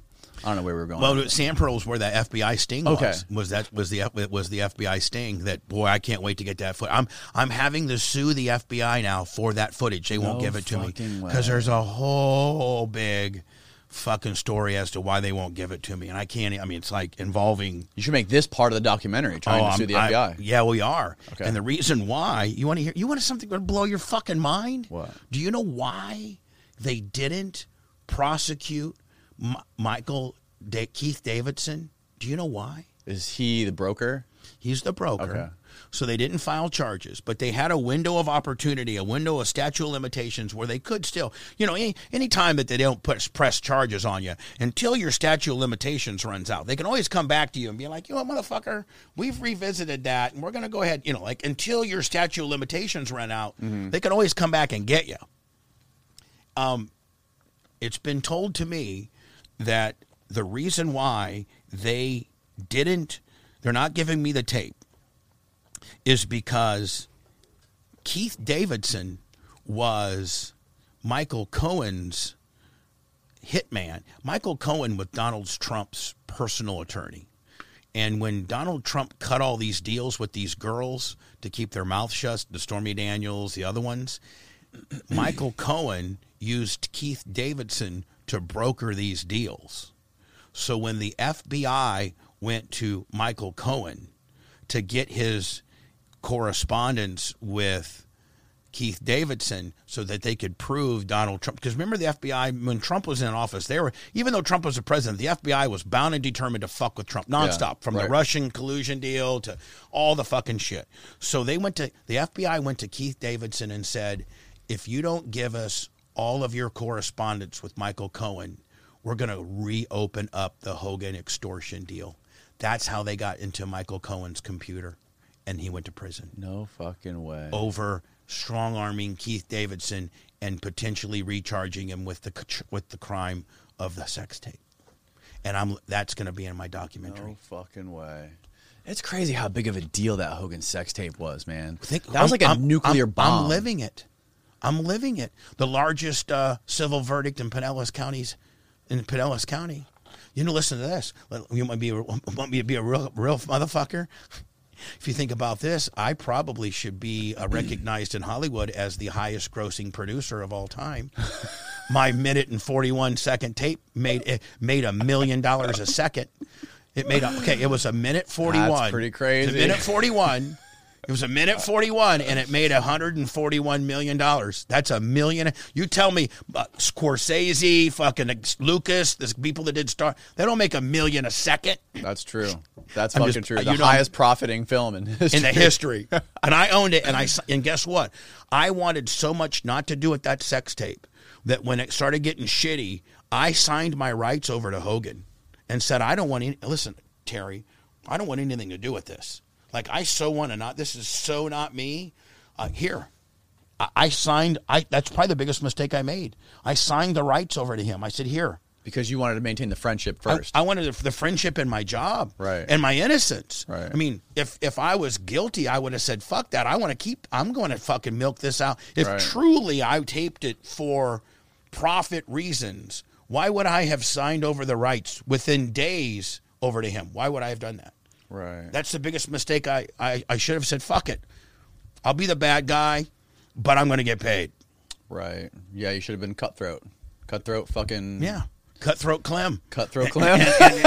And now I'm fucking practically homeless Clem. Say it. Oh, my God. So... Have you guys maintained any... No. You guys don't talk at all? No. And I've reached out to him. He fucking won. I mean, like, no. Really? Mm-mm. Nope. And it's just like, you know, and he knows that I didn't do it. Right. Like, he knows that I didn't do it, but in order to maintain like, if he becomes my friend again, then what's the first thing the public's going to say? Those motherfuckers were in on it. Are they not? Yeah, you're right. They're going to say like, maybe. Now they're friends? Right. That's convenient. Yeah. So I can't win. I can't win. And again, I don't want anybody to watch this and think that I'm over here fucking belly aching. I've led a good life. I've fucking made a lot of mistakes. I've mismanaged my money. I lost it all. I mean, that's kind of the template of the concrete podcast about, like, look at the guy that was counterfeiting. If that motherfucker just would have been a little smarter, not been so greedy, he probably would have been in better shape. Same with me. I just didn't go to prison. If I would have backed it down a notch, been a little more humble, realized what I had, I don't know, man. A lot of the best stories have the fucking epic downfall. I know. And they rise from the ashes. And I'm going to rise. I'm going to rise. I almost got my, I think maybe with people like you and your help and the motherfucker behind the screen over there, Jim, whatever his name is. Jim Bob, Polish Jew. Jim Bob McGillicuddy. Johnny Right Clicker. Look at him. He's a clicking motherfucker. Look at him. Look at Johnny Right Clicker. He's Johnny Right Clicker's on it. He's got carpal tunnel in that right hand. Calvin Carpal. Look at my man over there. Hitting switches like a motherfucker. But, yeah, man, you got to get on podcasts. I think I'm a likable person. I think I have a huge brand that people know. I think if you don't know me, if you spend any time watching me or listening to me, you can see that I'm just kind of a regular dude. And I think I'm going to get, honest to God, Danny, I think I'm going to get one more shot at it. Because there's just not a lot of compelling people out there. No. Most everything on the internet or on the radio sucks. It's fucking horrible. It's true. It's fucking horrible. It's true. Regular radio has killed itself.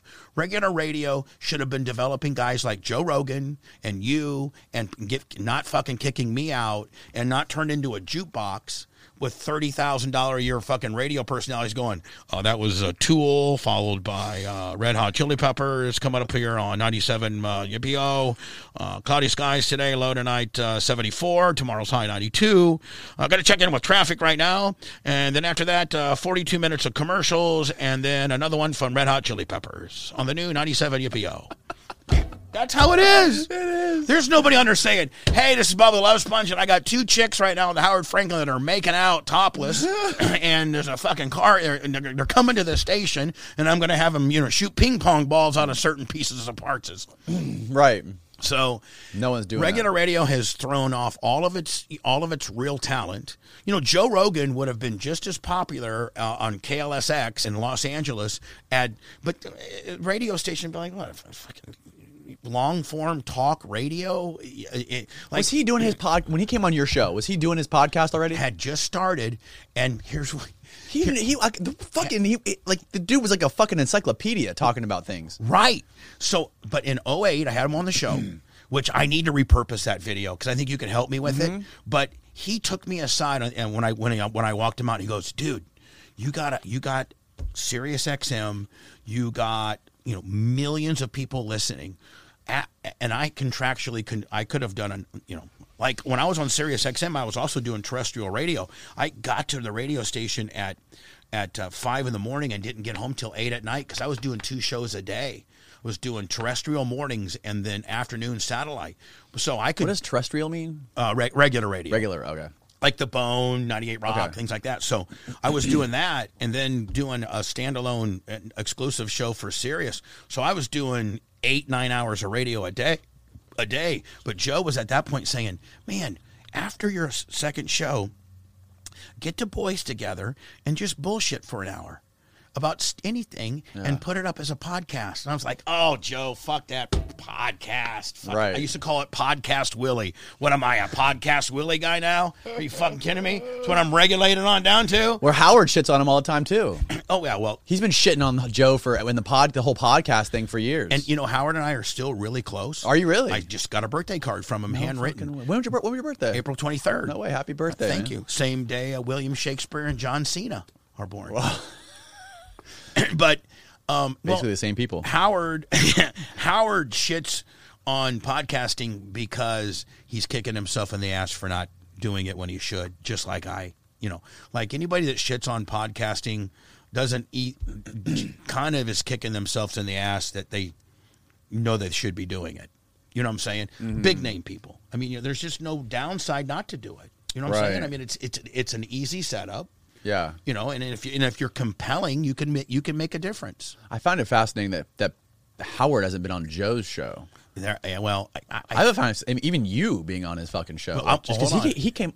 I'm going to be on the Joe show. Oh, are you? I'm just waiting till my documentary comes out because I want that one shot. Like, Joe's not going to have me on as a regular guest. Right. But I can make a phone call and get on. And so I'm waiting. Joe, yeah, can I do the show? Sure. I'm promoting. I want to have that one. That one thing that I'm heavily promoting. By the way, your people can come look at my. What? How should we promote my shit? I just go to my YouTube channel, I guess. Well, right? Your YouTube channel, and you have a Twitch. They got to subscribe to you on Twitch. Right? Everything in my world is at the Bubba Army. The Bubba Army. Yeah. Have you been banned from Twitter? Yes. Do you know why? No, why? Remember that global warming bitch? That Greta Thunberg. How dare you? That bitch. That 14-year-old bitch. Yeah. So. I got on the air. I had like 131,000 followers on Twitter, and that's currency, man. I mean, that's worth something. To promote your other shit. And so I got on the air, and I'll be like, I was like, this 14-year-old bitch needs to be in school, first of all. And then I just kept saying, shut up, little kid. And she would be like, how dare you? And I'd just be like, shut up, little kid. Shut up, you little bitch. Like, shut up. Who are you to, the carbon footprint you made to get to this summit, the private plane that you took and is far more. No, she sailed a sailboat, didn't she? Well, whatever the fucking bitch. Shut up. Shut the fuck up, you little bitch. And that got me thrown off. No fucking way. Yeah, maybe that now that Elon's got it, I can get it back. I don't know. You think that might happen? I don't know. I don't know. And that's the problem, though. That's like social media has been like a great new microphone for all these people who don't have to worry about gatekeepers. If you have talent, you can the best talent rises to the top on social media. But the downside of that is, like you were saying, you were the one that always pushed the limits, didn't care about getting fucking fined, or didn't care about keeping your little cushy job. But now on the internet, just even on YouTube, if you go too far, just my last fucking podcast talking about some fucking Bill Gates conspiracy theory got the podcast demonetized. I can't make money on that episode. Let me tell you something. You want to hear this? I'm the king of getting demonetized on that shit. I mean, Twitch is the worst, right? Well, I've learned Twitch's game, but YouTube. Let me tell you something. One of my co-hosts on my show is Dr. Dan Diaco. He's a doctor. And early on during the COVID deal, Dan aggressively treated COVID with the ivermectin, the horse dewormer gimmick. He did. And he had 200 patients that he saw. And out of 200, all 200 got better. So here's a doctor. Really? Here's a doctor, and he gets on the air. This is early on. Yeah, but isn't he just a fucking tit job doctor? Yeah, he is. But he's still a doctor. I mean, you're not prescribing a controlled, like he's not prescribing Percocets or Vicodin. So as a doctor, you can pretty much prescribe anything as long as it's not a scheduled narcotic. Right. And antibiotic, like Dr. Dan, if I get a cold, or he'll prescribe me some antibiotics. Nobody's gonna. Right, exactly. You're going to go to jail because you prescribed some amoxicillin, motherfucker. Right. Pill mill, motherfucker. So he came from the school where he thought he had a little cocktail: zinc, vitamin B, ivermectin, deoxycycline, with an inhaler kind of deal. Did you do the drip, like the vitamin drip deal? No, just all things that you could go to Publix and get with a prescription. Well, he was on my show, and so as a doctor, this wasn't his opinion. He was giving non-HIPAA violations, meaning he wasn't giving any names of his patients, but he was saying, hey, I have X amount of patients that I've treated as a doctor myself, and here's the results. Here's what's happened. This is how I treat them. Because it went against WHO guidelines, that YouTube suspended me for a week by having a real doctor, not some motherfucker off the street, a real doctor talk about his real patients and how he's really treating them, because it went against you have to get vaccinated, 2 shots in the fucking arm. I got suspended from YouTube for a week. That has happened to lots of doctors for doing that, and that scares the fuck out of me. And so, okay, if it's their opinion, I get it. But if they're giving you real life statistics of their patients, Right.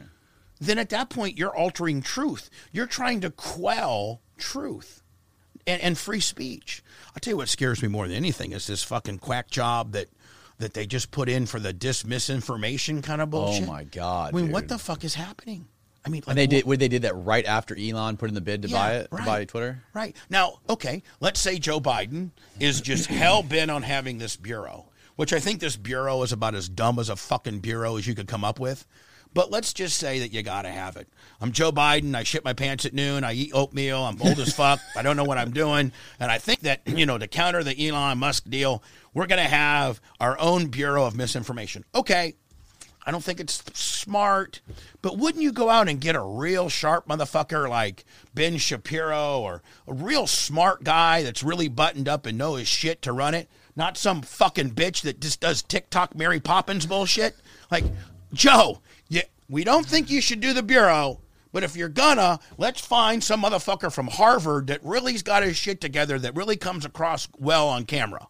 But not some Mary Poppins bitch. But somebody who's actually smart, who went to Harvard, who actually does make sense and is coherent, can communicate. Right. Those type of people, they don't fucking want to be in politics. Right. Those type of people would say, Joe, fuck you. Exactly. This is the slipperiest slope ever. I'm not doing it. Right. So they had to get to Mary Poppins bitch to even hard sell the fucking stupid job to them. Right. Hey, we want you to go find out what they're saying about it, and then if it's misinformation, possibly get that person thrown off that platform. Mm-hmm. I mean, that's where we're headed. Right, but what the fuck? How stupid is it, though? You create this misinformation gimmick, whatever it is, and then in a couple years, say Trump becomes president again. Or whoever. Well, now the fucking Trump's gang is in charge of that. Now No, I think Trump would just say, fuck. You think he would just do that? Yeah. I mean, what if it wasn't Trump? What if it was some other fucking Democrat? What if it was a Republican, a hardcore Republican who was like right down Republican lines, who decided he wants to go anti everything Democrat? Well, then now you just fucked yourself, because now you created this fucking mechanism that any power can control once they're in office. Yeah, but you can also get rid of it. Like, I mean, it's not, But they never have done that. No, they've never gotten rid of power. Once you have that power, true. they never give rights back. Right. They never give them back. They take an inch by inch by inch by inch. So you're right. This bureau in itself could create a monster. Yeah. Oh, yeah. What the fuck is this? That's Anita Janko. Did you see the TikTok video she did? No. You didn't? No. Oh my God. Can you pull up the TikTok video he's talking about? Can Calvin right hand clicker pull it up? Because when you hear Let's it, time. Let's see how long it takes him. Oh yeah, let's see how good he is. TikTok's too hard. Is that what you said? TikTok's too hard. Hold on. Jankowicz. During the presidential As mad as you are now, yeah, you're going to be fucking speechless when you hear her she did a TikTok video of her new job. She did a TikTok video of her doing jobs. Now, here's a motherfucker that you're putting in charge of a major bureau within Homeland Security, right? Mm-hmm. Now, I don't think that motherfucker that you just needs to be doing TikTok videos about. Like, I just think that Joe should have maybe watched this video before putting this bitch in charge, saying this is who we're fucking putting in here. Like, this is bad. If Calvin, the right hand clicker, can he find this? That's the question. Can Calvin find the fucking Calvin? All you gotta do is this thing called Google and type in Nina Jankowicz's TikTok stupid fucking video, and then hit the click button. It can't be that hard. I mean, TikTok works on regular browsers, doesn't it? Yeah. But we are in a fucking AC automotive shop, so it could and it's hot as fuck in here. We could be on with AOL 2400 baud right now. Like, could be. I mean, I thought you guys would have 1K up in this bitch. What's 1K? Like what? Like your upload download deal? Oh no, we're slow. We're slow as fuck over here. Here we go. Oh yeah, hold on. Before you play it. Hang on, we got the ad. Turn the ad. We need the ad blocker. Yeah. So hold on. Not that one. Yeah, right there, Calvin. Tell me when. Calvin, the clicker. Clicker. Okay, stop it. Danny, prepare. Oh my God. This is the bitch. This is the bitch that's now running a bureau within Homeland Security and has the ability to listen to the Concrete motherfucking podcast and say that there's a lot of misinformation coming out of this shit and we're going to shut you down. This bitch. Jesus this Christ. bitch. I'm terrified. You know what? It's going to make you want to go out and us try heroin for the first time after this, okay? Watch this. For real. You're going to be blown fucking away. Here we go. When a huckster takes some lies and makes them sound precocious by saying them in Congress or a mainstream outlet, so disinformation's origins are slightly less atrocious. It's how you hide a little lie, it's how you hide a little lie, it's how you hide a little lie. When Rudy Giuliani shared that intel from Ukraine, or when TikTok influencers say COVID can cause pain, they're laundering disinfo and we really should take note and not support their lies with our wallet, voice or vote. Oh, information laundering is really quite ferocious. It's when a huckster takes some lies and makes them sound precocious by saying them in Congress or a mainstream outlet, so disinformation's origin seems slightly less atrocious. Whew. Hey. This is why the aliens won't come. You shoot me first and I'll shoot you second or however it goes. God. Double suicide or some kind of bull. What the fuck is this world we're living in? For real. What? You know what this all started with? That's so You know embarrassing. what this all started with? Hand gel and participation trophies. Yeah. Remember that doting little mom that fucking had to hand gel little Johnny anytime you went anywhere? When you went to the West Shore Mall and you would fucking playing on the machine, he had a hand gel and you had a hand gel and you had a hand gel and sanitize. And then fucking the guy, the little league team that fucking was 0-9, they got a trophy just like the motherfuckers who went 9-0. Mm-hmm. That's the society that those motherfuckers are now turning into leaders and heads of bureaus, and we're fucked. We're fucked. And you know what? Fucked. They're not even giving us any anal ease. We're fucked dry. Yeah, they're fucking us dry. And fucking dry is not cool. You're fucking, but it hurts. Yeah. That's fucking terrifying. That bitch, Danny. I gotta take a hit of this. Me too. Let me get a hit. Woo! That is a bitch that is running a bureau that can shut Concrete McGillicuddy right down to zero. Calvin, right-hand clicker. Good job, buddy. It's fucking scary because you got to give the guy a bone when Calvin. you fucking we got to throw him a bone with the Birkenstocks. Look at those Birkenstocks. Is he Johnny Birkenstock? He is Johnny Birkenstock. I turned into Johnny Hey Dudes. You got a pair of Hey Dudes? No. Don't tell me that a 56-year-old man's cooler than What you. are the Hey? What the fuck are the Hey Dudes? They're the cool shoes that the fucking kids are wearing. Are those the ones where they're like gloves on your toes? No. That's okay. Like body glove bullshit. Okay. You're living back. Yeah. What are the Hey Dudes? Calvin, pull up the fucking Hey Dudes. And first of all, Birkenstocks are what the people in the villages wear, Calvin. Motherfucking Hey Dudes are what the young kids are wearing. He backpacks across Spain in those things.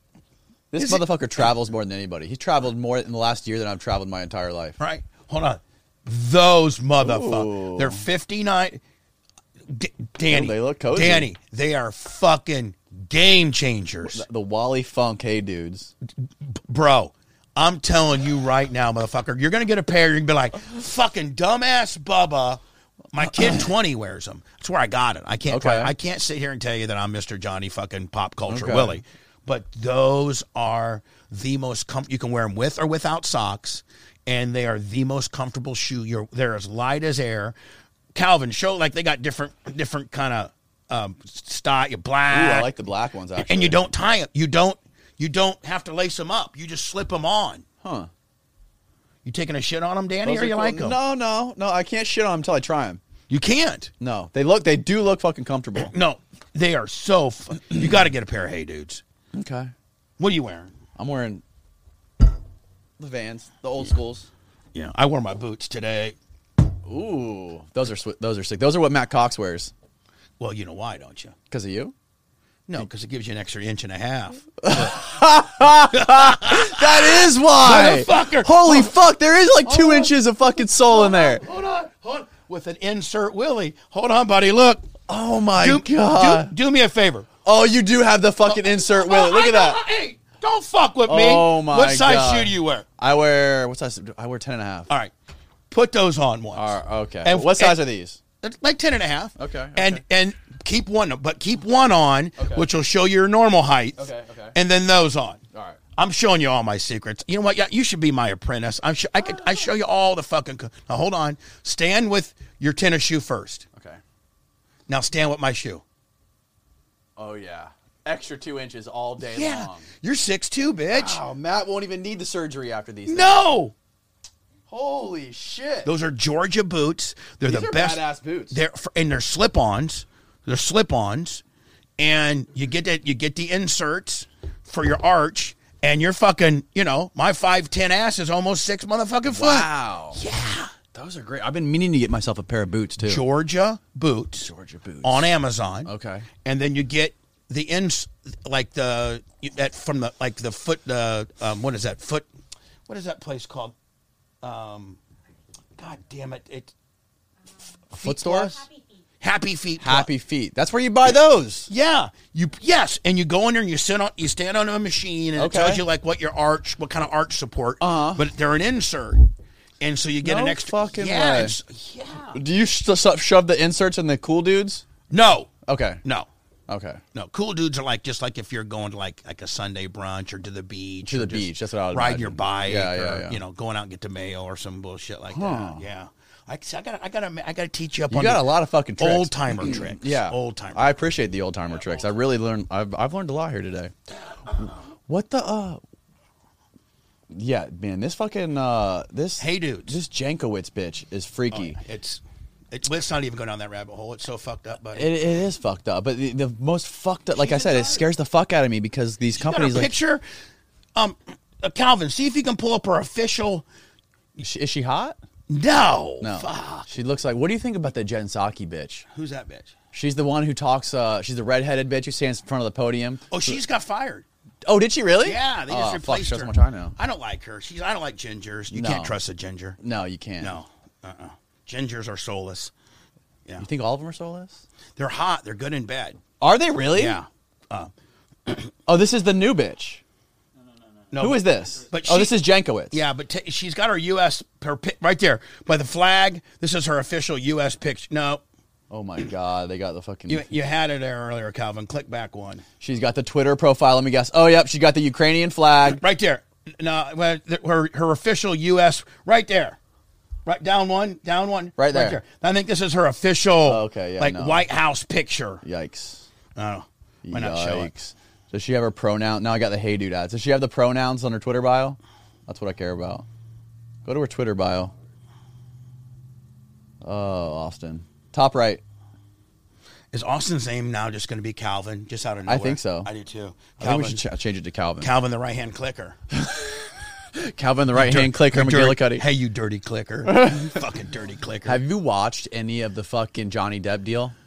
Oh, yeah. He's fucked himself. You think? I think she came across far more believable. I think you know what? This was Bubba versus MJ. MJ lost when he sued me because he was such an actor. I got in front of the jury and said, yeah, I did it. Yeah, I called him that. Mm-hmm. Yeah, I did. Under free speech. He's a public figure. And, MJ was like, try to get into character. And I think Johnny Depp's acting too much. I think he's coming across way too melodramatic. I think she's, and I don't know. What do you think about it? I don't see any way that she would win this. He's the one suing her, right? Yeah, but she countersued him for double. So he sued her for 50, and she said, let me give you the good news. I'm going to countersue you for 100. No. Here's the problem. She's not collectible. He is. Right. So here's what the jury's going to do. Well, nobody really wins, right? Well, here's what the jury's going to do. Both of you motherfuckers get 0, just go on. That's what's probably going to happen. Yeah. I think. But there's been I would fuck her, though. She's hot. She is fucking hot, isn't she? She's I hot. love my favorite Elon Musk blasted her. What? Yes, she used to fuck Musk. I thought it was Franco and Billy Bob. No, she fucked Elon Musk. Check that out, way. Calvin, the right-hand dirty clicker. Wow, that bitch has fucking been around. Right, she's been around. She is hot, though. She is hot. Johnny Depp didn't do shit. Well, I don't think he did anything bad. Do you? I think if you listen to it, he's fucking. I mean, it's hilarious when he's up there. You have to admit, he is funny as shit. I know. He's like, yeah, I was doing some cocaine. Me and Marilyn Manson did some cocaine. Yeah, I gave him a pill to shut him up. Yeah. What do you think that pill was? What pill to give Marilyn? Probably have you a had Marilyn Xanny. Manson on your show? I've I know Marilyn. I know Brian. Do you fucking really? I have an autographed guitar from him. No fucking Bro, way. you have got to come to my studios and see my guitar collection. Just my guitar collection alone would blow you away. I have to come. I got B.B. King, I got Meatloaf, I got Journey, I got Aerosmith, I got Loverboy, I got fucking Kid Rock, I got Slash, I got fucking Metallica, you know.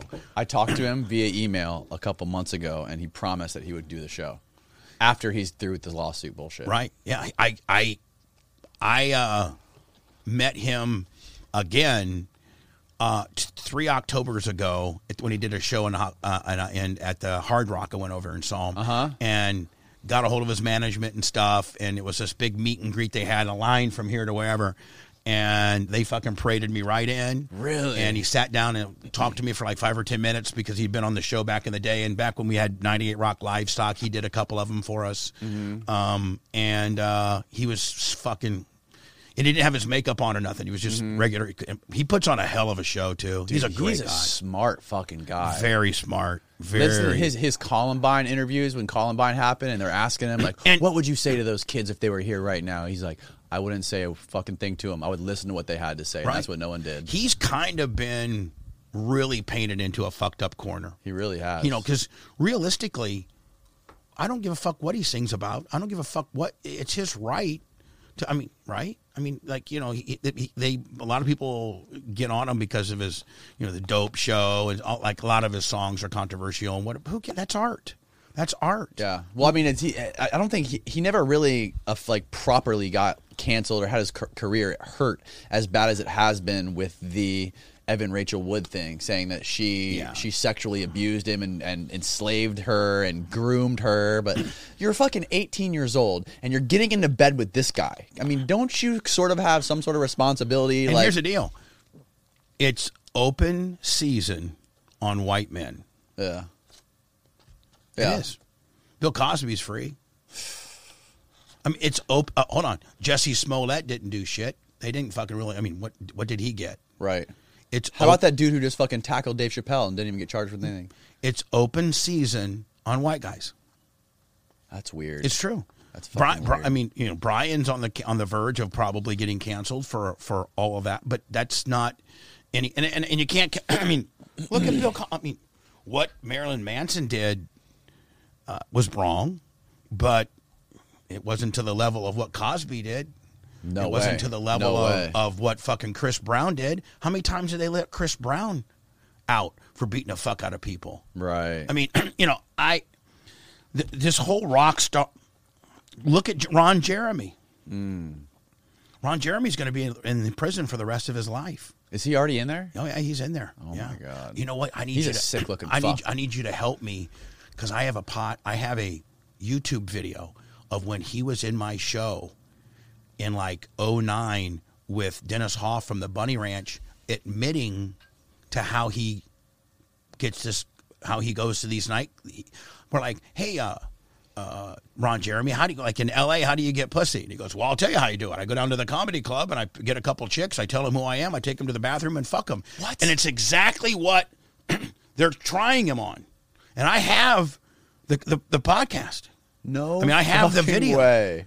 Yeah, you need to show me how to do this, buddy. I wonder what it was like for that motherfucker back in his heyday when he was like right in the middle of it. When you're a porn star, it can't be that. I mean, I wonder if it would be like porn stars aren't near as cool as rock stars. That's true. That's who gets the pussy. That's true. I mean, I've seen it firsthand. I have fucking seen it firsthand. You know, back in the 98 Rock days when we had Livestock and we would, you know, all be back in the back little backstage area, and I had a bus and they had a bus, and and Motley Crue was there and Kid Rock was there and Creed was there, and you know, Three Doors Down, and you see how the groupie world works. And it literally, they just fuck all day. They just literally fuck and get high all day. That's such a fucking incredible life. Like, could you imagine like that? What is this? Here how it goes. They get up at noon. Everything's catered for them. This is if they're on the bus. Everything's catered for them. They get high. They do their coke. They do whatever the fuck they need to do. Everybody leaves them alone. And then they have, 5 or 6 Calvins that are out scouring the campgrounds and stuff for just nothing but straight hot bitches. And they go up to this hot bitch and say, hey, you want to go hang out with Motley Crue? And they're like, fuck yeah. Sorry, your boyfriend can't come along. Next thing you know, they're on the bus and they're literally getting fucking railed by all the boys. Just straight getting fucking railed. And then the band tells them, hey, after the show, come back over. We'll do some coke and fuck again. And they load their bus up and go over to Orlando and do a show over there and repeat. God damn, repeat, man. Rinse, repeat. God damn, man. You know what I think about? I think about a lot. Like, I know a lot of people who are young, who are like Tfue, for example, who just came across all this fucking money and fame at such a young age. But he can't rock star it, can he? Oh, fuck yeah, he can fucking rock star. Really? Oh, fuck I mean, yeah. are girls still rock starable? I mean, look, he doesn't walk out in the public. It's not like he's like walking around and gets like mobbed. He's not like that kind of a figure, but it's more like social media. Just so many fucking horny bitches in his DMs all day, every fucking day. It's just fucking shooting fish in a barrel. Right. And he does anything. The fucking kid's got the world at his fingertips. But when I think about people his age, when you get that kind of fucking money and fame and popularity and just when you can get anything you fucking want, I think it fucks with you at that young of an age. It does. It does. I'm fucked up, and I had it on such a micro level than they do. I had it on a local, somewhat of a global level when I was with Howard. But it makes you so calloused in life about what turns you on now, and like what, like honest to God, if there was 2 hot girls, 2 super hot chicks right now on that couch eating each other's pussy, going crazy, probably you and Calvin would be like, holy shit, and I'm not trying to call you guys, like inexperienced nerds or nothing, but I mean, you haven't seen a lot of that probably, and they were just going crazy. They were dildoing and fucking going crazy. That was a Tuesday for me. That's so. And so it would have to be so much elevated for me to be, because I've seen so much. Because I've lived, a bunch of different lives. I was, the host of a really popular global radio show that brought a bunch of money and a bunch of fame and a bunch of bitches. I've been friends with, a lot of really, really high profile people. So I lived that fringe of a life. Then I've had on my show huge, from O.J. Simpson to Motley Crue to Bill Cosby. I've had those people that in some instances were in studio and we became friendly and I hung out with them privately. So I've kind of been, in that world on a couple different, one, I've lived a little bit of it, but I've also seen a lot of it as well, or been the guest of it. Mm-hmm. And it's, God, but it's changed. I mean, it's like, you can't run bitches the way you used to run bitches. What do you mean? Well, I mean, back in the day, they didn't have phones. They didn't have, if you get a girl now, if you're a rock star now and you're fucking a girl backstage and she snaps a picture or something like that, I mean, you're fucked. Right. You're fucked. Back in the day, you could just be, you don't have to worry about her posting, hey, I just left, fucking such and, Tfue's, hotel room and here's a picture of his car as she's leaving. Like, I mean, now, I mean, you gotta... I don't even know how those guys do it now. You have to probably have them sign NDAs the minute they walk in. Oh, yeah. Right? I've heard stories about that. I've heard stories about like NBA player, like fucking NBA player life behind closed doors, how they had those parties where all the girls have to sign NDAs. I knew a couple girls that used to fuck athletes back about 5 years ago. And they had to sign an NDA and put their cell phone in their, like those little Yoder bags, like the comedy shows. Yes. And in that, or in the refrigerator or something like that, and sign an NDA with a picture of their driver's license before they could get into doing what they were going to do, which was fuck. Right. So, yeah. I think there's no possible way in hell LeBron James has been faithful to his wife. Oh, no way. I used to hang out with a guy that played for the Lakers. His name was Tony Smith. Uh-huh. And he was there from like 90. He was from Marquette. And he was a second string guard. And when I met him in Milwaukee when I was in Milwaukee. And then I came to Tampa, and he was still playing for the Lakers. I think he played in the league like 8 or 9 years. And when he would come and play, like when the Lakers play in this area, usually the NBA routes them for like they'll play Atlanta, Orlando, the Heat, Charlotte. They kind of route them that way, you know. So Randy Fund was the coach, and I took like 3 or 4 days off the Power Pig as a vacation because Tony Smith called me and said, "Hey, why don't you meet me in Orlando? Have a friend drive you over to Orlando." And this is like 1993. And I got pictures of me and James Worthy and Vlade Divac and all these guys, Anthony Peeler. And so I kind of got a 3-day look at the NBA life. And so I got driven over to Orlando. Tony had a suite, like a 2 adjoining, like not a suite, but a room that adjoined onto another room. So I had my own bedroom. So he got in, he checked in the hotel room. They got in like around, noon. They had shoot around. The team had a shoot around like at 3 or something. And then they played and so they went back, and I got to go to all this. And then they had the game like at 7, so they went back to the hotel room and a little catered deal, and they all ate and took a nap and shit. And then they went and played the game.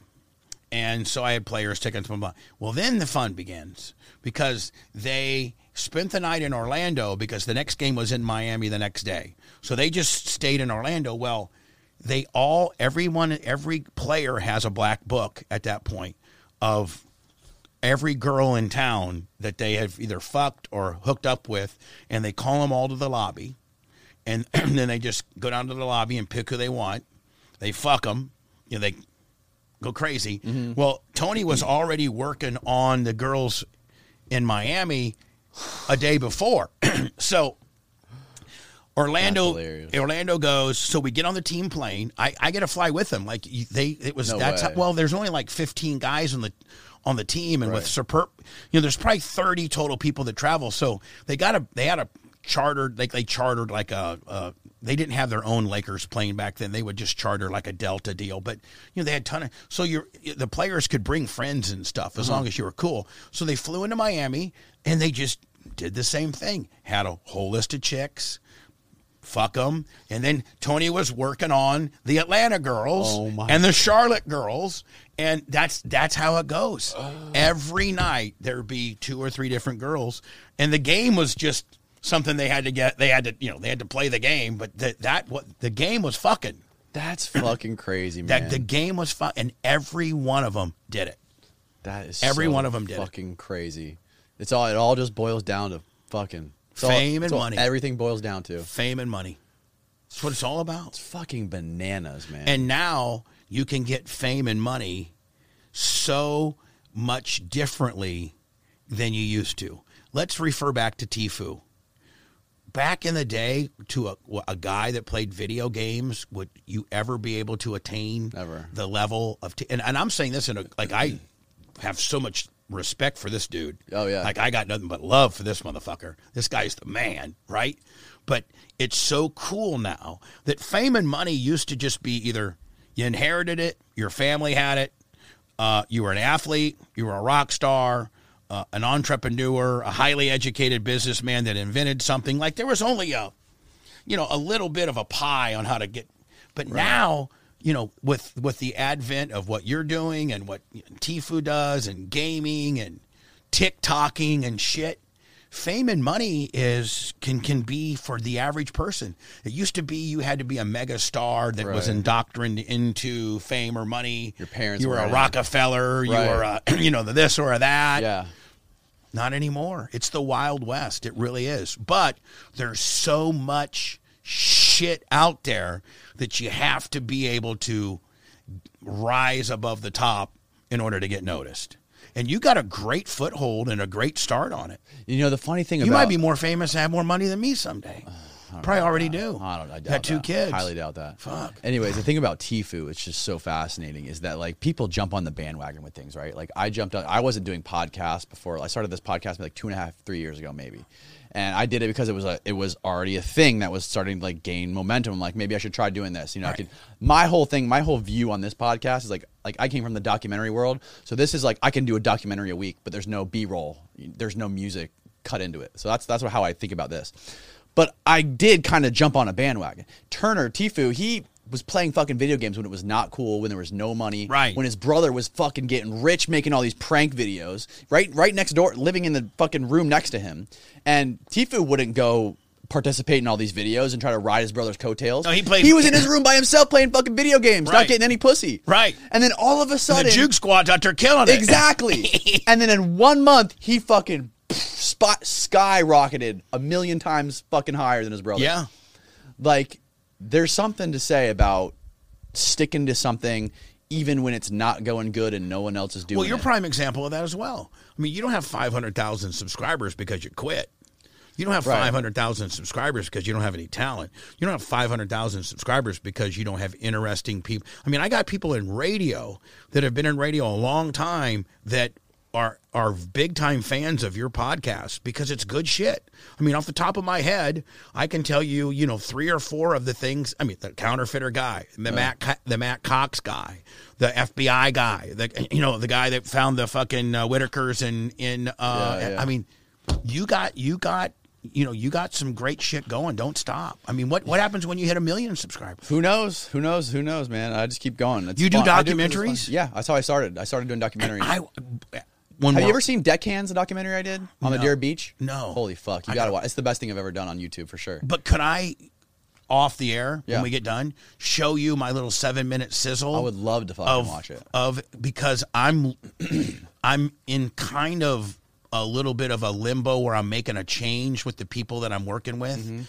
And, maybe that might be something you'd be interested in. Yeah, I would love to. I would love to see it. I would love, it's only 7, my sizzle is like 7:22, which is a little long for a sizzle, but I'd love for you to watch it. Have you ever seen the commercial I did with Hogan and the Wrecking Ball? Yes, was that you? I made that. Yeah, that was me and my friend Luke.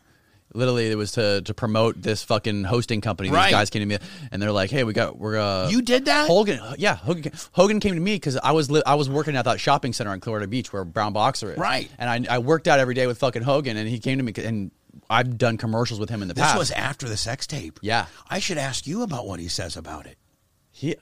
I don't think we've ever really talked about it, to be honest. Right. But I always treaded lightly around that subject. Right. But he's like, because I did a bunch of commercials for Hogan's Beach. That's how I really met him and started working with him closely. And cause I was doing tons of commercials with him.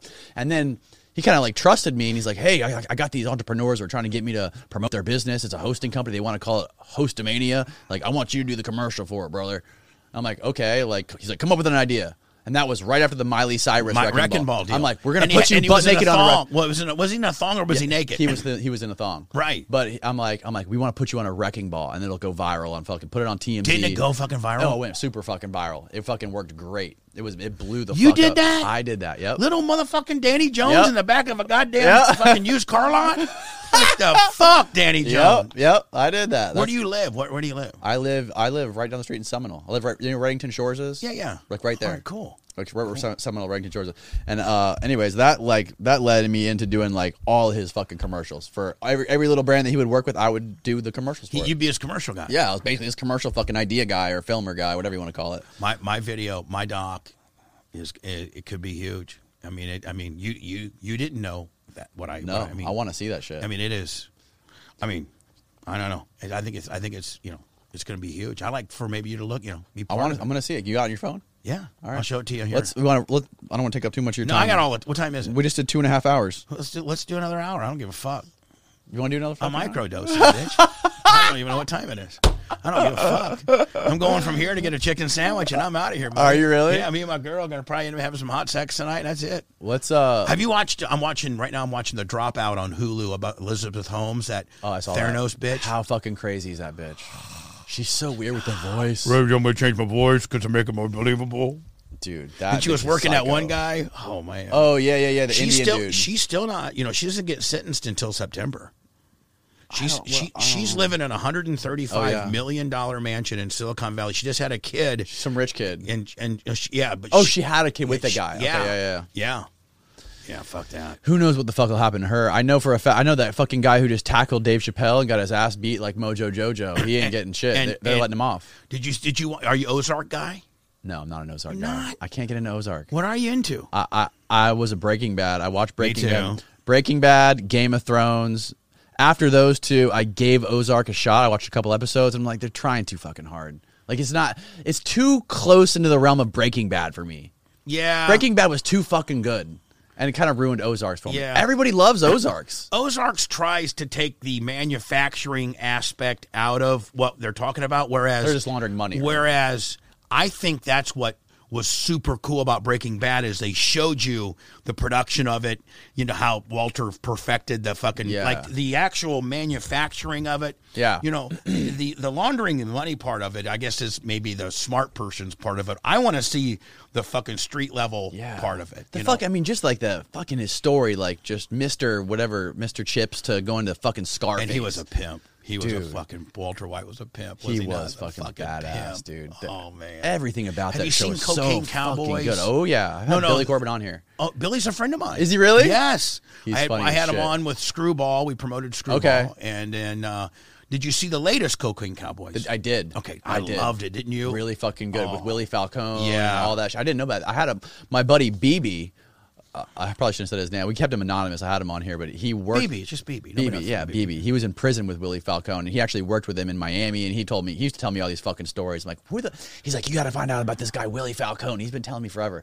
I'm like, who the fuck is Willie Falcone? He's like, trust me, he was way bigger than fucking Griselda Blanco. Or any of those people down there. Willie. And then they fucking new Cocaine Cowboys documentary comes out all about Willie. I was like, holy. And your fuck. boy was telling you And about it. He's been telling me about it for years. Yeah.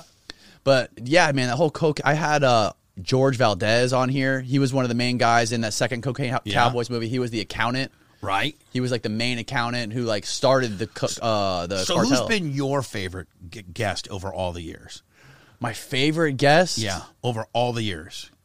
Fuck, man. I don't know. Honestly, I had probably more fun talking to Brett Phillips on here than most people. I feel like we had a really good rapport, had a really good conversation. He's the kid who plays for the Rays. Yeah. We talked about fucking like crypto and NFTs, and he went to Seminole High School, the same high school I went to. Does he still play for the Rays? Yeah, he still plays for the Rays. Local kid. Outfielder. Yeah, from Seminole. Good. He fucking like his story is so crazy because he was like kind of like a nobody on the team, you know what I mean? Like he barely like he got traded from the Royals to the Rays, which was his hometown, and he was just like an outfielder. He never really had any big highlights, but he ended up breaking Babe Ruth's record for more grand slams in the shortest amount of time than anybody in history. Really? Yeah, and then when the Rays were in the World Series, what was it, 2 years ago maybe? Yeah.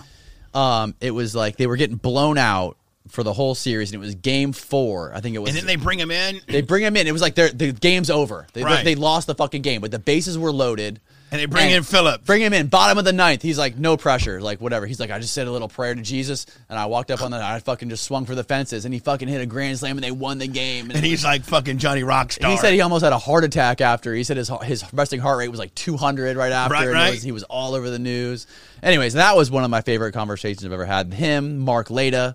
Mark Leda is the guy who interviewed the people, the Kentucky people, or the people in Odd, Tennessee. What was it? Odd is the name of the town. Odd, West Virginia. Odd, West Virginia. The Metzgers. Yes. Because of that, I watched that. Metzgers. That's their name, isn't The it? Whitakers. The Whitakers. Yeah, the Whitakers. In Odd, West Virginia. The fucking- one guy just barks. Yeah. He Bark, just, bark. Have you watched any of it? oh, yeah. Oh, that's fucking freaky. and it's all inbreeding. And It's they're all from fucking each other. They're dead family members. They're just buried in the front yard. No. Just when we think we got it bad, just go to the fucking Metzger Whitakers or where the fuck they are. God, I watched a little bit of that. And that's how I got on that rabbit hole with Anna. Yeah. Dude, yeah, man. That guy I liked interviews some Cox, fucked though. up I thought people. Cox, in small doses. I think you go to the Max Cox card too much, though. I do go to him too Yeah. much. Yeah, he's kind of like my go-to. Yeah, kinda like fuck when I- him. But, tell him we got a couple. We're going to get him some Georgia boots with some inserts. He'll be 5'4", and we'll be great. He's got those now. He definitely has those same fucking boots you got now. His jeans keep getting tighter, and his shirts keep getting tighter every time he comes in. I'll tell you, though, he had a fucking racket, though, didn't he? He did have a fucking racket. I don't know who had a better racket, him or the counterfeiting guy. Honestly, the guy who I had on 2 weeks ago probably puts them both to shame. The guy I had on 2 weeks ago was like the biggest cybersecurity fraudster in the history of the country. You're kidding me. Yeah, no, he was filing 200 tax returns a day, going to fucking ATMs and cashing the IRS checks. He would spend one full day filing 200 tax returns, spent the following 3 fucking days going to ATMs across the country, cashing the IRS checks, filling up his JanSport backpack with like $150,000 a day. Local guy? No, he was based out of Georgia. Did he come down? And do the show? He flew down and did it. Yeah, really. Fucking insane. One of the most insane fraudsters. How much I've ever times heard. did he do? He ended up only doing, I think it was less than 10 years. I think it was like 7 or 8 years. Really? Yeah, less time than Matt. He made way more fucking money than Matt did. Now, do any of these guys? And this is just your opinion. This is me asking you questions. Yeah. I'm sorry. Oh, that's okay. But like, do any of these? Do you think any of these guys kept it? Any of it? Like when you got actually. And this is just your opinion. You just reminded me of probably one of my top favorite podcasts. We need another hit of the salts. Yeah. This guy, fucking Roger Reeves. He was a pilot who learned to fly because he wanted to fly for missionaries. He was the number one drug smuggler. Yep. I just watched it. Yep. I started watching it. That's his book right behind you, The Smuggler, on the middle shelf. Yeah. He was probably one of my favorite fucking podcasts of all time because he's just like this old guy with the southern draw, talks like this. You know, he just has a beautiful voice to listen to. And fucking... Like almost evangelical, he was right? 18 years old, flying his fucking little plane that he owned from California to Mexico once a week, making $1 million a day. Dealing with these fucking Colombians. This guy... They could kill you. He got shot down 5 fucking times and lived.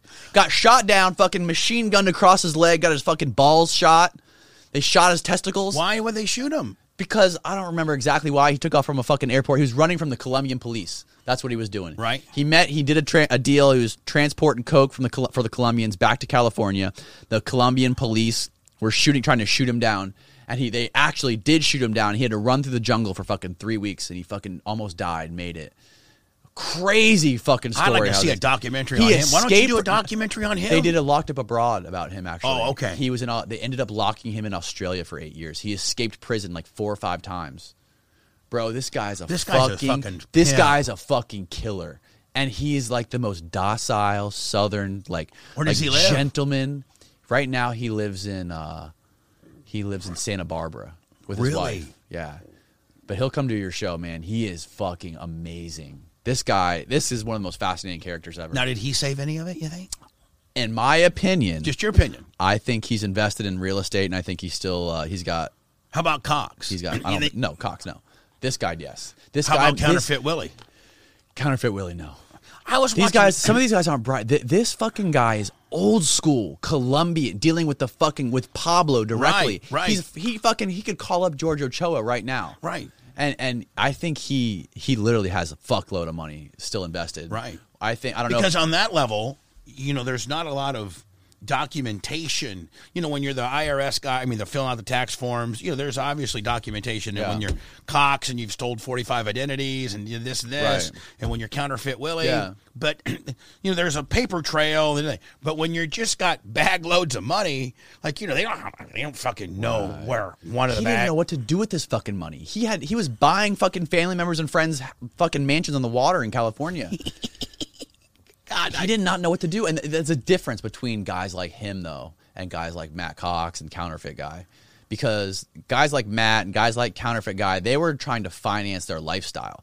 Matt was trying to, finance all these fucking whores he was dating and these cars and all this shit. And he was broke. Like, Roger, he was just this young kid trying to go on these adventures. He didn't need the fucking money. And then the shit he went through. Yeah. Like Cox and Counterfeit Willie, they did Fed time. Right. Whatever. They didn't have to go fucking abroad in prison for 8 years and escape 4 times and get shot out and live in the jungle 3 weeks. Right. Right? They were always in they had a hot and a cot, at least always. Right? And Roger, interesting thing about him, too, is... keep that shit in the middle in case I need it. What? Oh, fuck, yeah, sorry. Community. Yeah, don't be Woo! Don't be Bogart. I've done some shit, okay? Yeah, all right, here we go. I'll take another hit while you tell me the deal. He's been with his wife since high school. They're high school sweethearts. And she stayed with him for his 28-year stint through prison. He was in prison for, I think, close to 30 years, and she stayed with him the whole time. How'd you find him? He emailed me. It was fucking. Sometimes I miss emails from people that try to be guests on the show. We miss a lot of them. And it was one weekend. I'm like, you know what? I need to start really like paying attention to like the guests. I need to get some really interesting people on here. And I was going through old emails. I just search my emails. Sometimes I type in the word interview in the search bar and find out people who have emailed me about interviews. And I came across this guy's email I missed 6 months ago.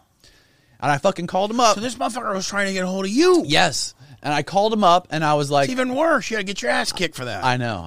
It's pathetic. So you call him up. Pathetic. You're like, hey, bud. I called him up and I'm like, hey, man, I'm like, your fucking stories. First of all, I thought it was bullshit. Like, Right. just by like the headline of the email and like what the subject was, I'm calling him thinking he's full of shit, first of all. And I called him, like, listen to him. He's talking to me for like an hour on the phone telling me a story. I'm like, no fucking way. Then he told me about his book. I read a couple chapters of his book and I'm like, dude, I need to get you here ASAP. And he's like, well, me and my wife are just traveling through Georgia, and we're actually in North Florida right now looking to buy some real estate. And him and his wife are looking to buy like a house in Florida. And I'm like, okay. I'm like, well, can I get you down here? He's like, well, I don't know. We're all really busy, and my wife's got surgery next month, and I don't know if we can make it. And I'm just like, I need to get you here. I'm like, well, I'll do whatever you want. Eventually, I talked him into coming a month later. And as soon as I dropped the podcast with him, Rogan's best friend, fucking, who I was telling you about, Lex Friedman, Right. hit him up, and he was on his podcast like the next fucking week. I mean, Rogan watches your shit. And then he was on Rogan's show the week after that, telling him all about Roger. It's like, you got to get Rogan, you got to get Roger Right, on, talking right. about it, and it was just anyway. Did Rogan get Roger on? He hasn't got him on yet, no. Oh, fuck. But Roger doesn't that- has Netflix knocking it. He's got all these fucking production companies Oh, as he calling him. should. You know what's weird? We were talking about like old school radio business and TV business and the movie biz, show biz. A majority of the criminals that I have on here, they fucking, after they do this show, they get production companies beating their fucking doors down, trying to Really? get them to do like shopping deals, like shopping agreements, Right. to shop their shows around. But most of these production companies, they don't fucking have shit going for them. No. They're just trying to lock up as many ideas as they can, so they have a bookshelf. I've ran into that. Yeah. I ran into these production companies who really are just like sniffers. Yeah. I call them sniffing. Yeah. They're sniffing around to get you excited, to then try to go sell that to somebody who can really make a documentary. Right. You know what I'm saying? Right. Like there's so much of that. It is. It's such There's like a racket, man. It's it weird. really is. It's kind of a racket. Be like, hey, and then realistically, if they're going to shoot it, they have to go and rent, a couple guys to shoot it, and then have a couple guys edit it. It's a fucking racket. There's just not a lot of legitimate fucking people out there. And it's done. The industry's done a 180 now. Now the production companies that have relationships with networks or TV networks or studios, whatever it is, they're scouring podcasts and internet shows to try to find content for TV. Do you know how many podcasts now? Like the Dirty John series. Was it the Dirty John series? Was it the Dirty? It started out as an LA Times podcast. It was from a podcast. I don't know if you knew this, but LA Times as a newspaper. The newspaper industry is absolutely fucking almost as dead as my career. So, they went and they took their top journalists and said, we're going to build recording studios where your little cubicles are, and we want you guys to start, instead of finding stories for the newspaper, find stories that we can make into podcasts. And LA Times... Oh, shit. The cops like to fucking pull people over in our parking lot. Really? It's fucked up. It's annoying. So I forget. I think it was called Austin, the air, bro. It's fucking. Is it running right now? It's hot as fuck Calvin in here. You guys have had a lot of 300-pound guests, so I've created a lot of heat. No, I'm sweating my ass off right now. But I think it's called Dirty John. Okay. I forgot. What? Dirty John. It's called Dirty John. And it's a 2 or 3 part series. Christian Slater is in it, and it's all based on true stories. Okay. And it's all of this started out as podcasts, and so a lot of documentaries and a lot of miniseries and a lot of these things these production companies are gravitating to these podcasts. And you're right, there's a large portion of them that are legitimate that are turning podcasts into video productions. Right. You gotta write that down, Dirty John, and get Dirty into John. Where was it at? It was on True Crimes. There's 2 seasons of it. But what forum was it on? Netflix. Netflix. So it's on Netflix. It's Okay. called Dirty John. Okay. And I know you'll like it because it even says from the LA Times podcast. Like okay. LA Times now has a podcasting division. Right. So, and it makes sense. I mean, I applaud the LA Times. Here's the newspaper industry, arguably one of the top 5 newspapers in America, sees that printed newspaper is, about Is this it? Who's this guy? This is the LA Times. Dirty John. Dirty John, LA Times by Christopher Goffard. Which, Goffard. Which one? I think. Is that the one we saw? We saw both series. Yeah, we saw. What's Dirty John about? It's about. It's about. The first one is about a doctor who kills people Okay. and paralyzes them, and he was a back surgeon, and he was doing back surgeries wrong because he was high on pills and all this kind of bullshit, and all of it's true. All of it's true. And then the second one comes from this guy who was a lawyer and a doctor, and his wife, and he had an affair. He was a big sling and dick attorney out of L.A., out of San Diego, and he was having an affair with his secretary. Well, his wife went batshit crazy on him because he left her with the 2 kids, and then she murdered him. Oh my God. And she was on trial, and the first time got a hung jury, and then the second time they tried her. But they're all based on true stories, Wow. all from an LA Times podcast. Wow. And so I know you're in the podcasting world, and if you're rooting for podcasting, it just goes to show you that, so here's the LA Times, who's like, man, printed newspaper business is over. Yeah. Like it's with the Rubik's Cube. It's fucking done. Right. We're going to turn our journalists, those that are talented, into podcasters. And so they have a whole podcasting wing, which is brilliant. It is brilliant. I mean, and the way they like, even NPR has a lot of really good podcasts too, like the Serial one. I don't know if you've heard of Serial. Yeah, serial killers or It's just called Serial, and they had they basically follow these long like murder trials and like weird fucking stories, but they make them like Netflix shows but audio. Like they all the editing and the sound and the music. Oh, it's and such they a walk you huge through it. production. It's so riveting. Like Yeah, how it they do is. it. It's great. Now, It's- where do you now you guys do YouTube, your podcast, but do you guys is your podcast audibly distributed too? Oh yeah, it's on YouTube, and then Well, visibly it is. visibly it's on YouTube, Right. And then the audio is published on Apple Podcast and Spotify.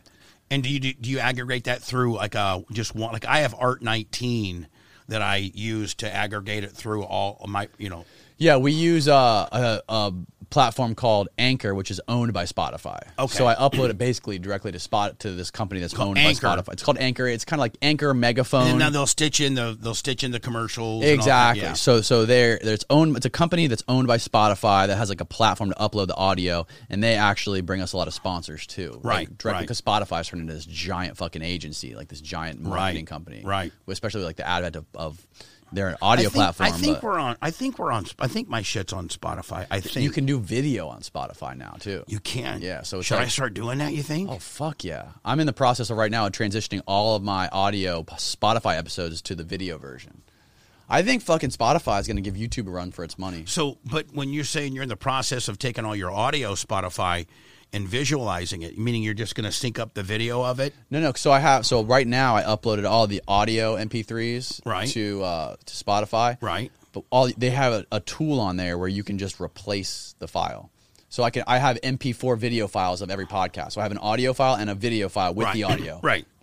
Like clones of each other. Sure. So I'll just replace the audio file with the video file. And not it'll be lose- the same and- exact audio. And not lose anything. Anything. Yep. You're just basically putting the visual part of what was existingly there now in replace of the audio part. Exactly. Perfect. Without losing any any view Perfect. counts, any nothing like that. And then they've actually just built in this cool new feature which can run the ads like with the video. So it's just like It's like an early version of YouTube. Right. It's fucking cool, and I think I don't know what's gonna happen, but Now, when you do your midstream placements, do you do them yourself, or do you let them do them? Do you let them do the placements, the midstream? I do a lot of it myself, and they also put a lot of automatic ones in there as well. Oh, okay. So yeah, so they charge you different. So like the sponsors, if they want to pay more money for a sponsorship that can be read by me. And I can put it like the beginning. Spoken word, yeah. Right, exactly. But I'm talking about, you know about that shit. Yeah, of course. I mean, I do a ton of that. But I'm talking about like when you're uploading your YouTube deal and it says, what a rookie move. What a fucking rookie. God damn. My piece Lord. of shit. You're fucking with me. Cheap headphones. Will you tell this guy's a piece of shit and then hang up on him? Yeah, what's his name? Shane. Hey, Shane. It's Bubba the Love Sponge. Power Pig, hello? Hi, Shane. You're a real piece of shit. Did you know that? Look at you. What are you, 150 pounds, fucking soaking wet? Take off that hat so we can see that fucking hairline, kid. That's what I'm talking about. Fuck. Matthew McConaughey on crack called back once his look back. Got high... but I will tell you this: I've already got you sized up. You got a high vis shirt on, so I can tell you that you're a real worker. You're not. Oh yeah. You're not like this indoor cat, Danny Jones over here. This fucking indoor cat. I got a real fucking job, that scumbag over there doesn't like to schedule nothing around a working man's schedule. I know, but I'll tell you this: you might be out there busting your ass, but this motherfucker's getting paid, and he's doing pretty good. You might want to hang on to this friend, motherfucker. He's the fucking stingiest rat you'll ever meet. Is he? Is he a fucking... I'm trying to get him to do some business with me, but is he a fucking real rat? He don't share a dime, man. Yeah, and he's getting ready to have another kid. He doesn't even know the fucking shit that's going to happen with that. Fucking idiot. He's got fucking problems. I told him again, I'm buying him a vasectomy for fucking Christmas, and you better get to use it. Please. We're microdosing on weed, doing a podcast. We ain't got time for your bullshit, okay? See you later, buddy. Oh, man.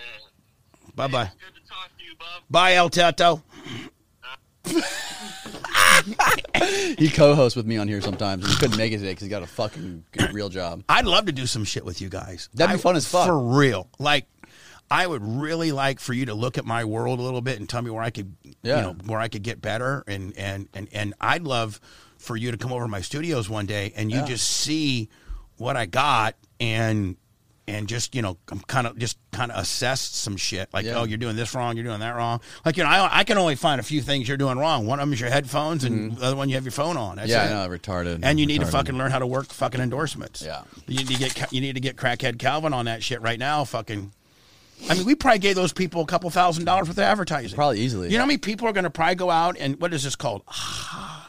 It's called the world's strongest smelling salts. Yeah. The world's strongest smelling salts. I bet you could probably get them on Amazon. It's not It's more like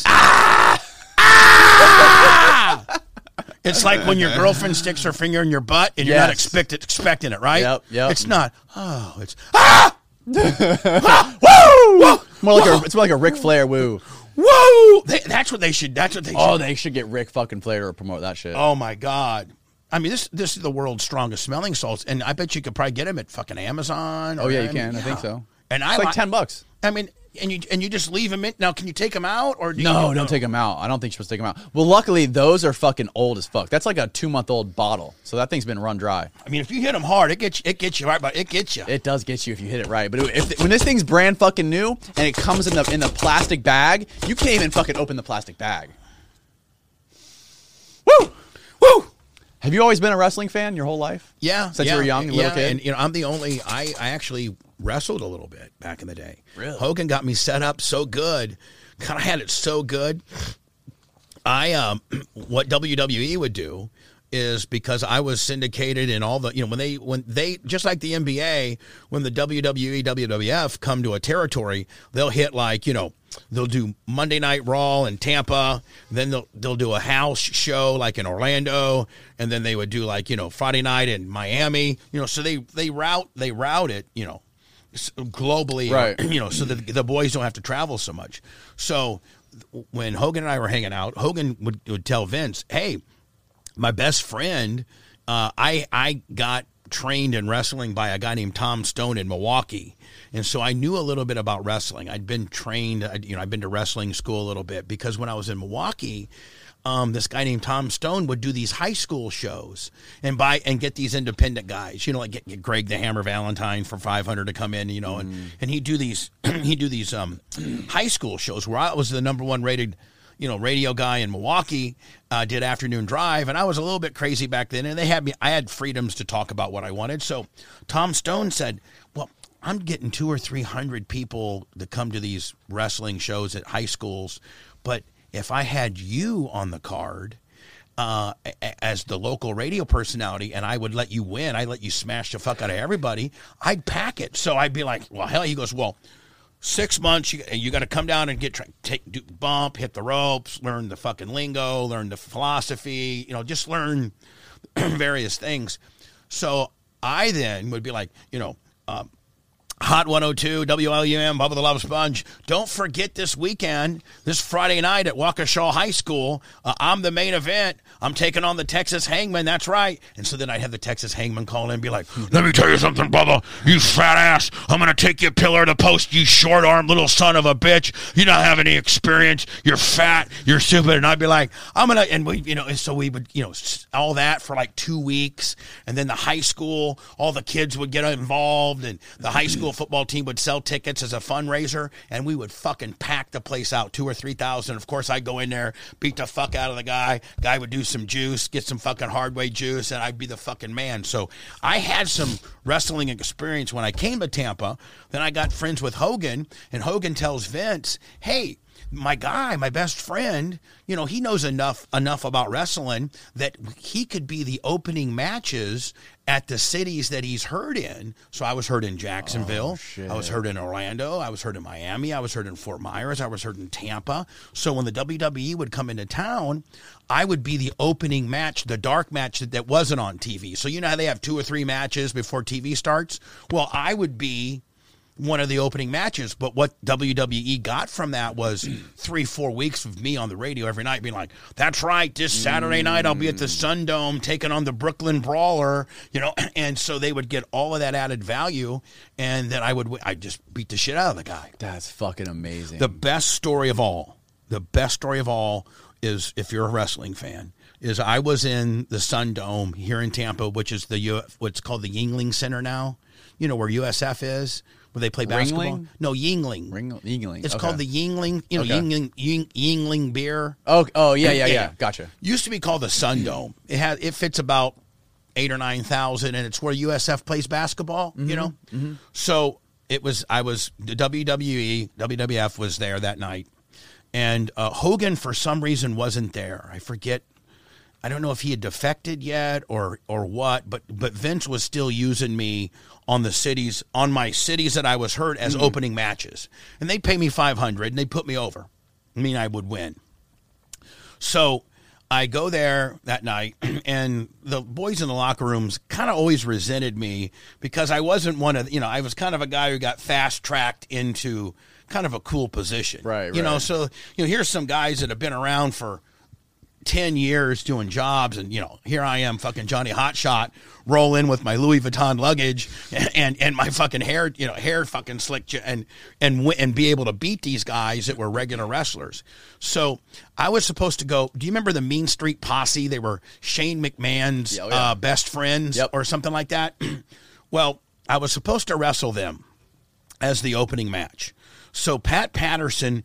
And now in wrestling, they have an agent, and him and Jerry Briscoe were the 2 agents that night, and they kind of run the locker room, and they tell who's going to win and whatever. Well, Undertaker, Mark Calloway, lived in Tampa at the time, and it was a house show. Usually Calloway didn't do house shows. He only did big shows.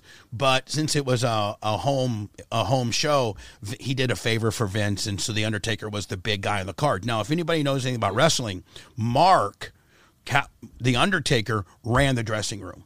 He absolutely was the boss of the boys. He settled all disputes. He was, even when Hogan was there, Hogan had his own dressing room. After Hogan left and then came back, and Calloway had already established himself that he ran the dressing room, he ran it.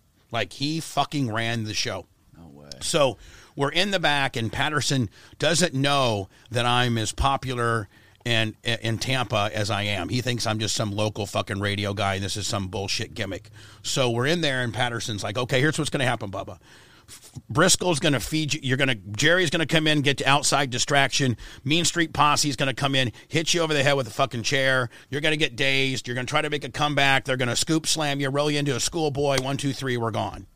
And I go, okay. I mean, I'm losing at that point, okay. But I'm just happy to be part of the fucking deal. I'm in a WWE ring in my own hometown in front of 10,000 people.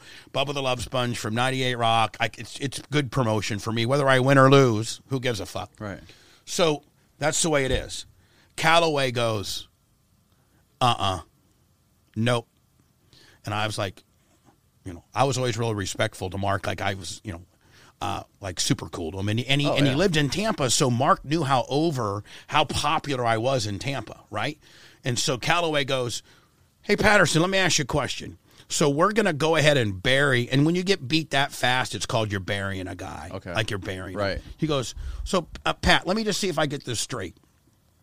We're going to bury a guy that spent 3 weeks on promoting this show that's probably put 2,000 or 3,000 extra asses in the seat tonight, and we're going to bury him in front of his own hometown when this is just a house show. It's not on TV. We're not making any of our wrestlers look bad because nobody's going to see it except for the 7,400 people here, and we're going to bury this guy in front of his own hometown when he's busted his ass. Pat Patterson, without missing a beat, goes, you know what, Bubba, you're going to go off the second rope after you give him a double clothesline. Jerry, you're going to try to kick Bubba. Bubba's going to shoot you off into a schoolboy. Watch for the double boot. Bubba, you're going over.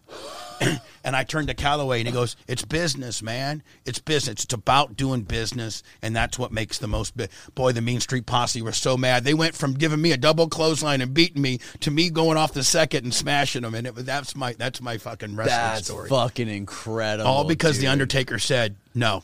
That we're not burying a guy in his own home fucking town who's busted his ass for us. We're not doing that. That's now, so if it had been on cool. TV and it would been, where people could see that it's a regular jobber off the fucking streets is now beating an accomplished WWE guy, that's different. But it was a house show, and I was the opening match. Right. So that's. And you've done all that promoting and everything like that. And For 3 weeks, and be like, and I had the Mean Street Posse call me up, be like, you're fat ass, it's going to take 2 of us just to match your fat ass, and and all that. I'll be back and forth. And, they got probably $30,000 of free promotion, from me that you can't even put a value on outside of their commercials. Dude, I mean, fucking wrestling fans have such a bad rap. They have such a stigma. Like, I used to think that wrestling fans were such fucking losers before, and then I went to fucking WrestleMania. I went to my first wrestling event ever. It was the New Orleans one, maybe 4 years ago. And they are the coolest fucking fanatics. I think they're way cooler than fucking football, NBA fans, any sport. They're a fraternity. They're a fraternity. They really are. And when you go there, they don't fucking fuck with you. They're like, hey, bro, what's going on? Who's your guy? Hey, who's your guy? Wow, man, fuck, that's my guy, too. Yeah. They want to be your boy. They're all like a fucking community of people that have each other's back, unlike sports fans where it's like more political. Like, fuck you. I could get you for a guest? He's a very good friend of mine, Matt Riddle. Matt Riddle is the current co-champion with Randy Orton. Oh, no shit. And he lives in Ocala. Well, he lives in Orlando now. Okay. He's called. He's the dude that he kicks off his flip flops. He was a former MMA guy. His name's Matt Riddle. Maybe Calvin can pull him up. And but he's got one of the straps right now for WWE. No way. Yeah, and he's so fucking cool. He's like. Oh yeah, I know this guy. He's like the Juke Squad guy. Yes, he is. He's dope. No, what's the guys from the Juke Squad's name? Jack and Turner. He's just like Jack. Okay, he looks a lot like Jack. Yeah, he's just like Jack, and he's so fucking Pull cool. up some more pictures of him. Yeah, like, and when he gets... Man, he's built like a tank, huh? Oh, yeah, but, like, his gimmick is this. Like, hey, bro. Like, people get real like mad. Surfer dude? Yeah, like Spicoli. Hey, see if you can pull up Matt Riddle and Goldberg backstage. And this was a shoot. Like, Goldberg was really, really mad at him. And Matt Riddle was like, bro, see if you could. Oh, the video. Okay. Yeah, the video. Goldberg and Matt Riddle. Yeah, and like this is, and Goldberg's old school, real real fucking intense. Yeah, you know, yeah. like fucking real intense, want to fucking kick your ass. Yeah. And wait till you hear how if this is it, how Riddle. Yeah, this is it. In real life, Riddle could kick his fucking ass. Really? For real. Like Riddle is an accomplished MMA. Oh, is he? He was a UFC at one time. Okay. Like in real life, Riddle would fucking kill him. Wow. Would kill him. But like Riddle's like, you know, Goldberg's all tensed and shit. Riddle's That like, seemed real. Oh, that was a shoot. Like that was a real. Shoot means real. Shoot me. Work means not real. Okay, work means you're working. Shoot means it's real. Like Okay. that's real. Like that wasn't rehearsed. Yeah, that you was could somebody tell. had a cell phone, and they had a little bit of a problem. And when Goldberg said we need to talk, you know, Riddle was like, fine, dude, you know. But Yeah. that's a shoot.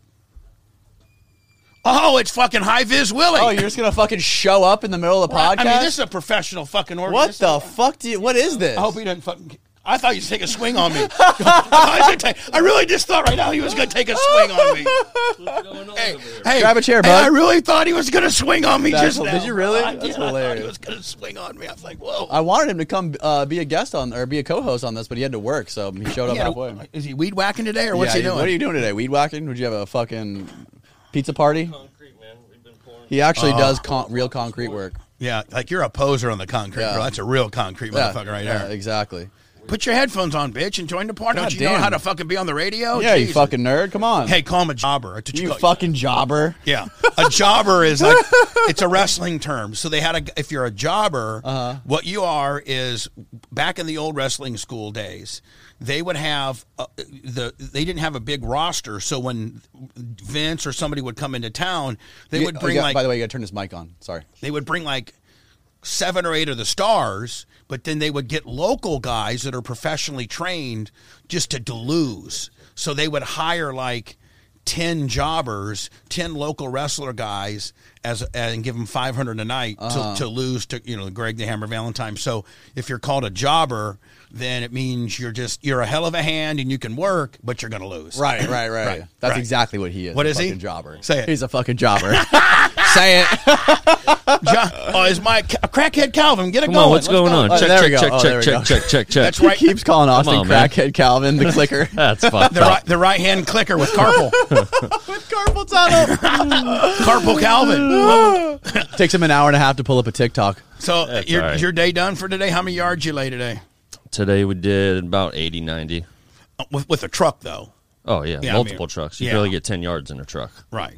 So, yeah, boom pump. Now, do they have it now where the truck mixes it? Oh, it's mixed up, ready to No, roll. but like a lot of isn't like the a dry mix? Well, isn't there a technology where they get it wet and it rolls it around while Mm-hmm. you're driving, and so it stays wet. But then there's the other technology where they have all the dry. they have all the elements and it mixes it as it's. See, I know about fucking That's, concrete. that's called a dry batch truck. Those are for usually smaller residential jobs. Oh, okay. So if you're pouring big shit, you're doing the wet truck. You're doing wet, ready mixed. It's already ready to roll, What's concrete going for a yard now?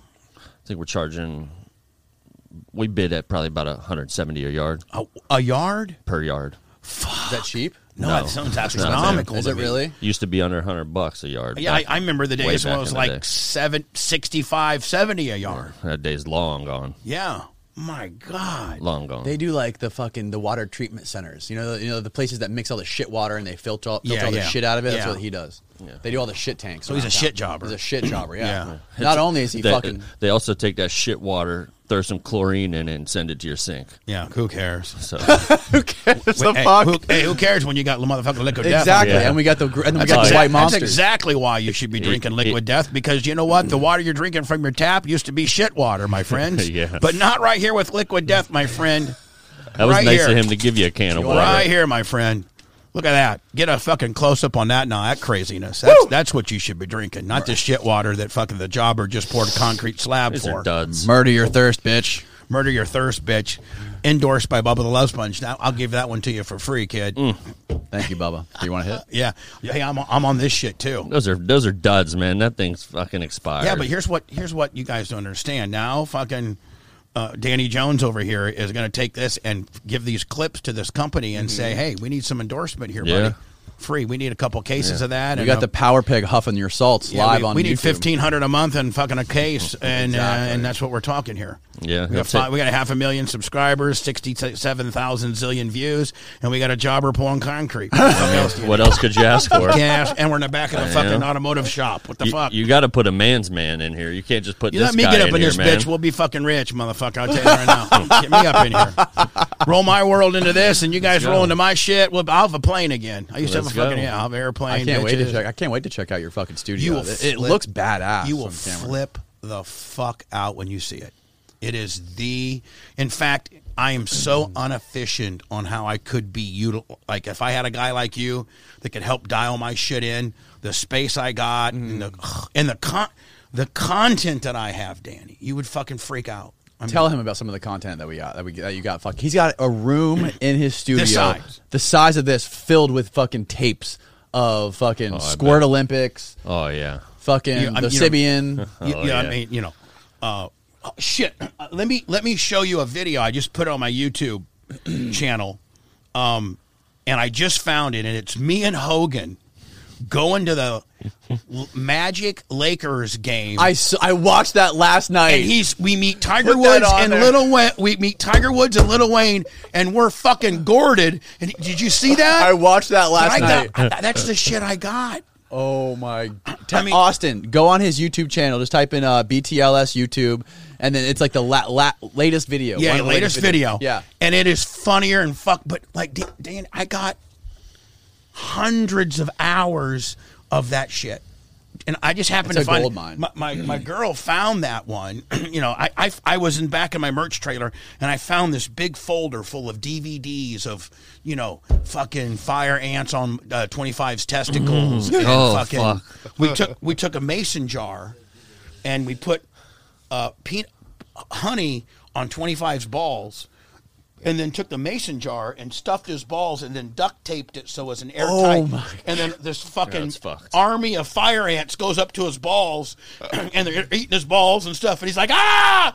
And I got from stunts to whores to celebrities. Shit, the fucking Rogan shit, all those people used to get back on there back in the day is incredible. You know, I'm a huge fan of yours. Like back in the day, he's like 3 times bigger of a fan of yours. No way. Oh, really? He is a fucking diehard. I got to get you some Bubba Army shit. I've been telling Danny to get you on the show for years. I've been trying. Yeah, he's full of shit. You know, he has been. I've been so busy. And then I started really kind of looking at his shit, and I'm like, motherfucker, this guy's bigger than me. I need to get on this. I need to get on this motherfucker's tip. Yeah, we need to get together. How many people's podcasts have you been on besides mine? Like how many other people who have like? I just YouTube did one podcasts? this morning. Did you? But it was from UK, and it was about catfishing because I had a girl on my show back in the day named Janessa Brazil, and she's one of the most catfished people in the world. But this was a big time production company. Like this was like an LA Times deal. So this is my second podcast. Was it a Skype one or like? Yeah, it was this new app. No, he flew to the UK. No, have you heard about this new app? No. That they use it's called Riverside FM. And you talk to them, and they talk to you, and you might be this might be a game changer for you. Riverside FM, and you can see that was the production company. See where it says Janessa, and then that was the meeting room that I went to. Okay, and it's for podcasts. Look, like join a studio, and you hit that, or a QR code, but. It's a way to pipe in guests that's better than Zoom. No way. Yes. I've never. And they heard make of you it. wear earbuds. You have to have earbuds, and that's it. But you might want to look into it. You might want to video on there too. Yeah. Oh yeah. So there's nothing better than having somebody in the studio, though. You know. No, it's such a better experience. But if you can't get them in the studio, right, you got to get them. Okay. Yeah, you got to get them. True. You know, and so, but I've only done. I think I did Dan and the guys from Orlando, Dan and Tom and Dan or something. Tom and Dan. They're just a couple radio guys. I think I did their podcast once, and I did a guy from St. Louis who was a big Howard fan. I called like STL Now or something. Okay, that's it. That's the only podcast I've done, other than my own. Hey, what's your name again? Shane the Jobber. Now hold on. Before you guys go on, Danny, tell me that this is like not fucking super This cool. is fucking This should be gold. viral. Shouldn't What it? year is this from? 2010. Oh my god. This should be viral, don't you think? I 100% Well, okay. agree. You got Tiger Woods before he beat the shit out of this is his ex-wife. You got Lil Wayne, you got hot bitches, and you got Hogan fucked up begging homeless people for dollars. So go ahead and watch this. Go ahead and expand it, crackhead. Here we go. Watch.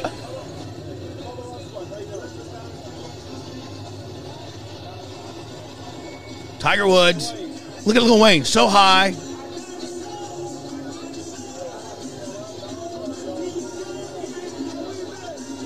So now we're at the game.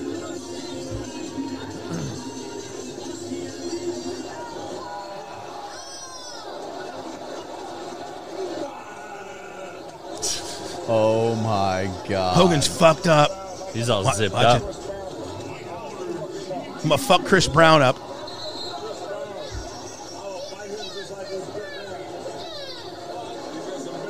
Is that Jennifer? Yeah.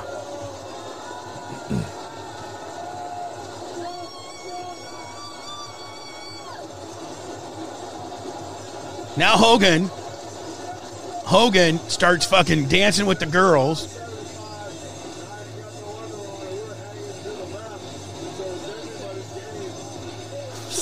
Okay. Oh my god.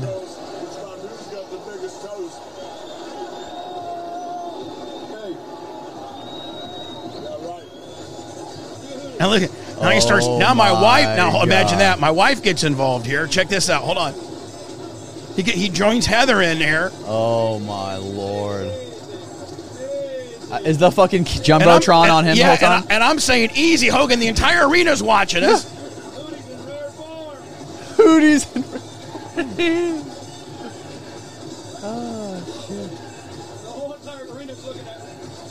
Oh my. He's on the Jumbotron right now. Smells, kissed her. Oh, what a sick fuck. I'm on Team Bubba. What? Team Bubba for life.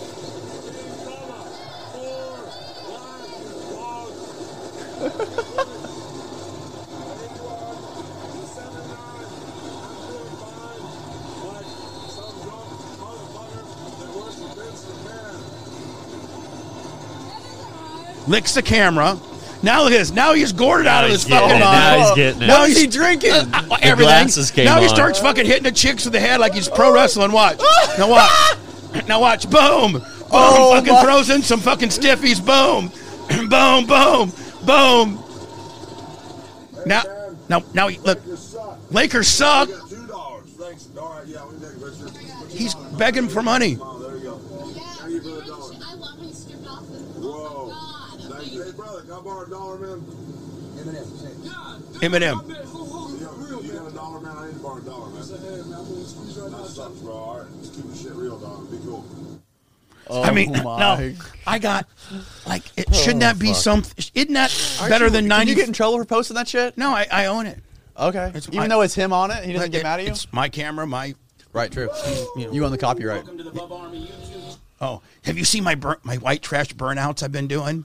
Yes. That's fucking incredible. I'm Oh, doing- you still own that fucking racetrack, right? Yeah, I own a racetrack. Yeah, I own a racetrack. I mean, we could be doing. Danny, I need to be your partner, or you We need to need be to get my out partner, there. or You something. got do. a barbecue spot out there or something? What do you mean? My buddy's having a wedding soon, and he said they're getting catered by some barbecue company, and they said you owned it. Or No, something. there's a barbecue company called Bubba's. that- Oh, yeah? yeah, Well, about to get a cease and desist. yeah. No, but Bubba the Love Sponge is a nationally federally traded mark, though. You Oh, know, yeah. my name is Just now- like Hulk Hogan, right? Yeah. When you show my name, you're supposed to put a circled R after Right. Sponge. Right. Yeah. So but I mean, Danny, I kind of need to fucking work for you or something. We need to work together. We need to help You each need other. to work Can for I him. can I put on a high vis res deal? Pour some concrete, then roll up in here and get some tips. Hell yeah. Well, Bubba's already taught me like 100 things how to improve the audio and the headphones and all that fucking kind of radio deal. That we Probably need. all Actually, this shit, everything same sounds shit I've been great. telling you for 10 years. No, you just need to. These headphones are perfect for. I mean, really, they really are. Yeah, but they're falling apart. I need to upgrade them a little bit. You should get a headphone sponsorship. I need to get the real arms that come out of the table, not these janky fucking wobbly deals. Yeah, but with your numbers, you should be getting sponsorships. Yeah. Yeah. No, I'm for not a real. good salesman. I am. See, I know. That's where we help each other. What I can do is you can help me with my content and how to Right. get it out, and I can help you market and and get some spot. Like you should have those super cool arms that are lit, or have have one central arm here, and they all you know parade articulating out. deals. Or, or just clean this up a little bit. Yeah. Maybe make that a little bit more user friendly. Maybe be able to pipe in the audio. That's what I've been wanting to do. Pipe the audio through the headphones. That's what you need to do. And just a few little things. Make that TV bigger. Yeah. That TV needs to be the size of that wall. Yeah, true. Really. True.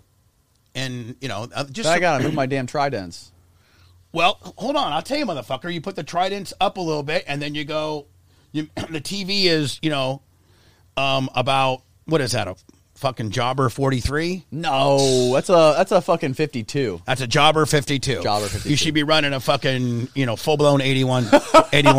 A fucking 100-inch McGillicuddy. And you should be running at least an 82 Willie, okay?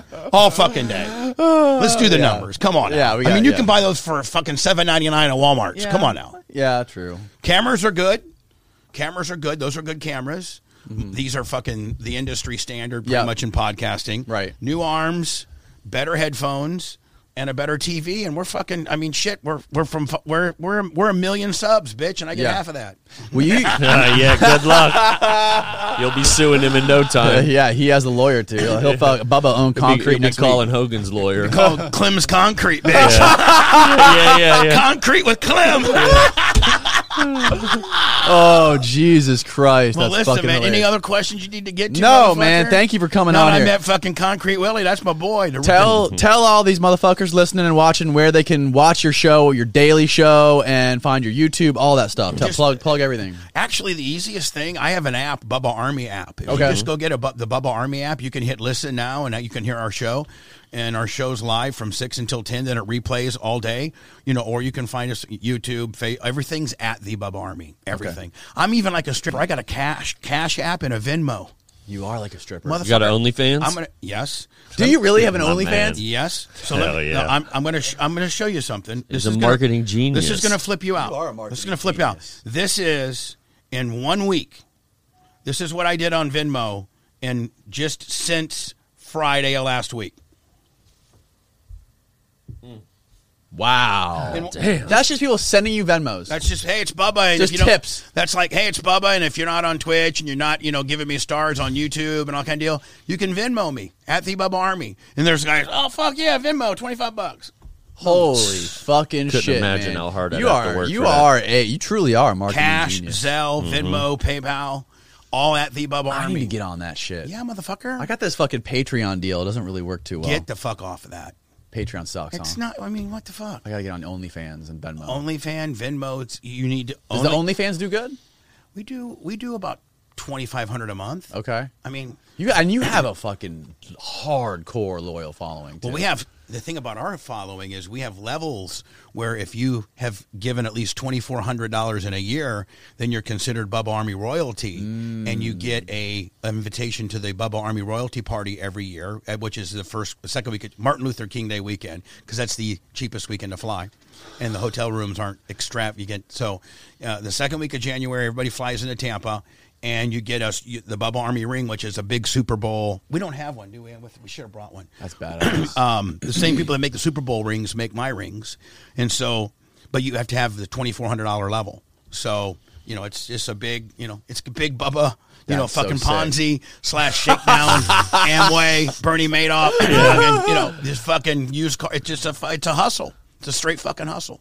That's fucking genius, And man. you got the audience, but you're not hustling. I'm not hustling. That's my problem. I'm hustling. You but I are. don't have your audience.